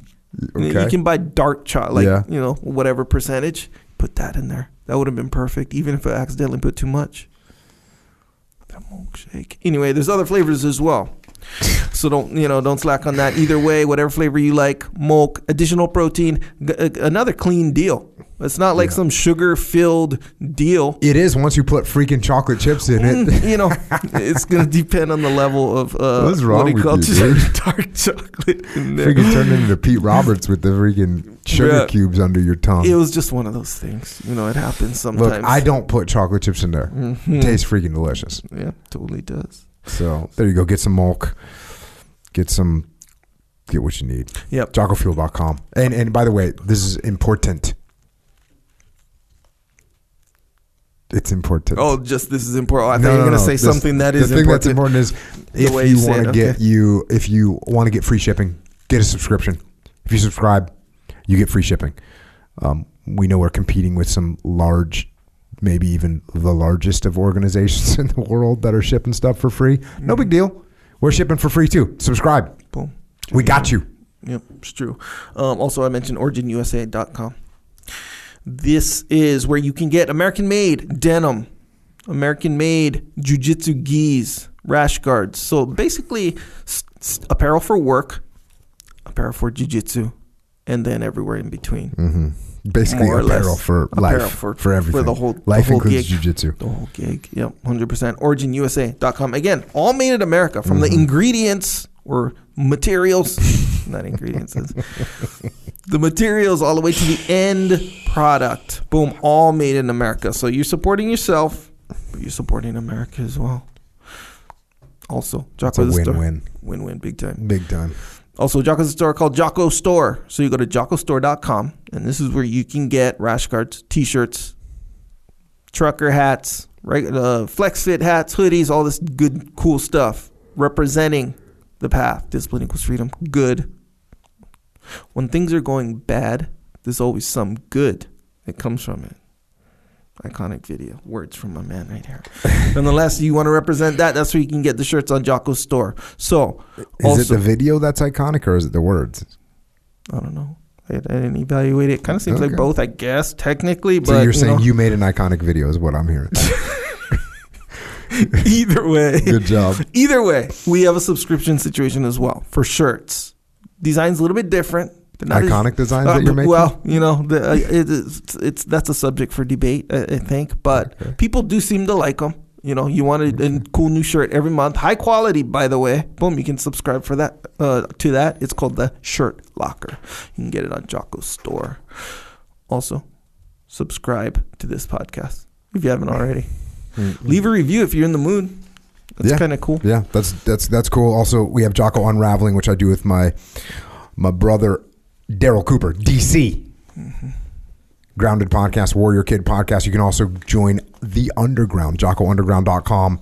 We have alternative podcasts. We're going into some pretty cool subjects on there. Yes, look, we made that in the event that there's problems in the podcast realm and people start trying to block or erase or inject advertising, all this stuff that they could do. Mm-hmm. If that gets out of hand, which it could, we will make adjustments and we will be on JockoUnderground.com. If you want to support that, you can sign up. You can subscribe. It's $8.18 a month, and then you can listen to all these alternative additional podcasts that we're making. And we're going to do other cool stuff that we haven't really even started yet, but we got cool ideas that will come out. We have a YouTube channel. Subscribe to that if you want to see the videos that I am the assistant director of, and the videos that sometimes I am in them, which is kind of cool that I do the dual role. I both assistant direct and you're the talent. Yeah, both talent. Either way, yeah, it is true. We do have a YouTube channel. Video. Does it make you mad when you're directing a video? And then I give a little suggestion, and it kind of makes a big difference. Because you always seem a little bit frustrated. No. You always seem like a little bit frustrated. No, and you kind of. The good thing I'll say, you're humble enough to be like, you do the shot, whatever the adjustment is. Amen. But then I feel like I feel like you have a hard. I think those nights you don't sleep as good as you do if you come in and you got the shots. Well, a wise man once told me. And when I say once, I mean plenty of times, that as a leader, I need to always, my goal should be to do your team member's idea, not your own idea. So from a leadership perspective, you do a good job of going like, hey, good. That sounds like a good shot. We'll do that shot. I like it a lot. That's good. Even if it's an 80% solution. Even if the shot's an 80% solution. Mm-hmm. But what I'm asking you, so from a leadership, I'm giving you an A-. Yeah. But what I'm saying is, when you go home at night and the little demons start to knock at the door and you wonder why the assistant director had to come up with that shot. Yeah. Had to say, hey, let me give you a little help. Sure. Hey, like what I happens? Said, it makes me happy that we were able to collectively come up with a viable idea. You want to know why you got the A-? Why? Because I can see it in your face. I can see it in your face. I can see the frustration when you don't come up with the shot. When you have to take advice from the AD. When you have to take advice from the AD. Yep, that's when I realize he's a little frustrated. I can see it in your face. I can see it in your eyes. I can kind of feel it too. Yeah, well, I'll give you credit. It's still an A. Yeah. Because you still do your best to get the good shot. I haven't had you sabotage a shot yet and said, it actually doesn't work. Yeah, but I can see that it's frustrating. Yeah, well, you keep talking to me with that condescending tone. I'm about to go C+ on you pretty soon. Check. Either way. Check. Anyway, Psychological Warfare. If you don't know what that is, it's an album with tracks. Jocko talking to you through your ears about why and how to get past moments of weakness, even if he imposed those weaknesses on you himself. As the case may or may not be sometimes. Okay. Check. Hey, Dakota Meyer's got a company called Flipside Canvas. Flipsidecanvas.com. You can get cool stuff to hang on your wall. I got a bunch of books. I got a new book coming out. It's called Final Spin. We're not sure what to call it. It does tell a story. Parts of it are not written normal. It's a strange story. There's some interesting characters in there. Literature or something? Maybe literature, maybe poetry, maybe a transcript. We're not sure what it's called. It's a new form of writing. If you want to check it out, it's called Final Spin. Pre-order it so that the publisher knows to print a bunch of copies. Leadership Strategy and Tactics Field Manual, the code, the evaluation, the protocol, Discipline Equals Freedom Field Manual, Way of the Warrior Kid 1, 2, and 3, and 4. Then we have Mikey and the Dragons. We got About Face by Hackworth. We got Extreme Ownership and the Dichotomy of Leadership that I wrote with my brother Leif Babin, who I also have a leadership consulting a leadership consulting company where we solve problems through leadership. Go to echelonfront.com for details on that. We have Extreme Ownership Academy, extremeownership.com, where we have virtual learning and live virtual learning. Leadership is not an inoculation. You get a shot and now you know it. No, you got to go to the gym every day, the leadership gym. Yep. Come and get it. Next live event is The Muster in Phoenix, August 17th and 18th, and then Las Vegas, October 28th and 29th. We've sold all these out. Go to extremeownership.com, click on events, get registered. And if you want to help service members, active and retired, you want to help their families, you want to help Gold Star families, check out Mark Lee's mom, Mama Lee. She's got a charity organization. And if you want to donate or you want to get involved, go to americasmightywarriors.org. And if you want more of my colorless chroniclings, or you need more of Echo's inane interjections, you can find us on the interwebs, on Twitter, on Instagram, on Facebook, Echoes Attic with Charles. I am at Jocko Willink. Mike Glover's on Twitter, Mike A. Glover 1 on Instagram, Mike.A.Glover. And then, of course, he's got Fieldcraft Survival and fieldcraftsurvival.com. Check his stuff out. Lots of great information. And, well, thanks to Mike once again for coming on, for sharing your experiences and knowledge, Mike. It's awesome. Even more thanks for your service, for taking the fight to the enemy, which you most certainly did worldwide. Freaking outstanding. Thank you. And to all our military personnel that are right now out there taking the fight to the enemy, thank you for what you're doing every day to preserve our way of life. And the same goes to our police and law enforcement, firefighters, paramedics, EMTs, dispatchers, correctional officers, Border Patrol, Secret Service, and all first responders. Thank you for preserving our safety here at home. And everyone else out there, let me ask you a question. Are you ready? Are you ready for contingencies? Are you ready to maneuver if you have to? Are you ready to save your friends, your family, yourself? Are you ready? Well, you should be. We all should be. So get your Mike Glover on. Train, plan, prepare by going out there every day and getting after it. And until next time, this is Echo and Jocko out.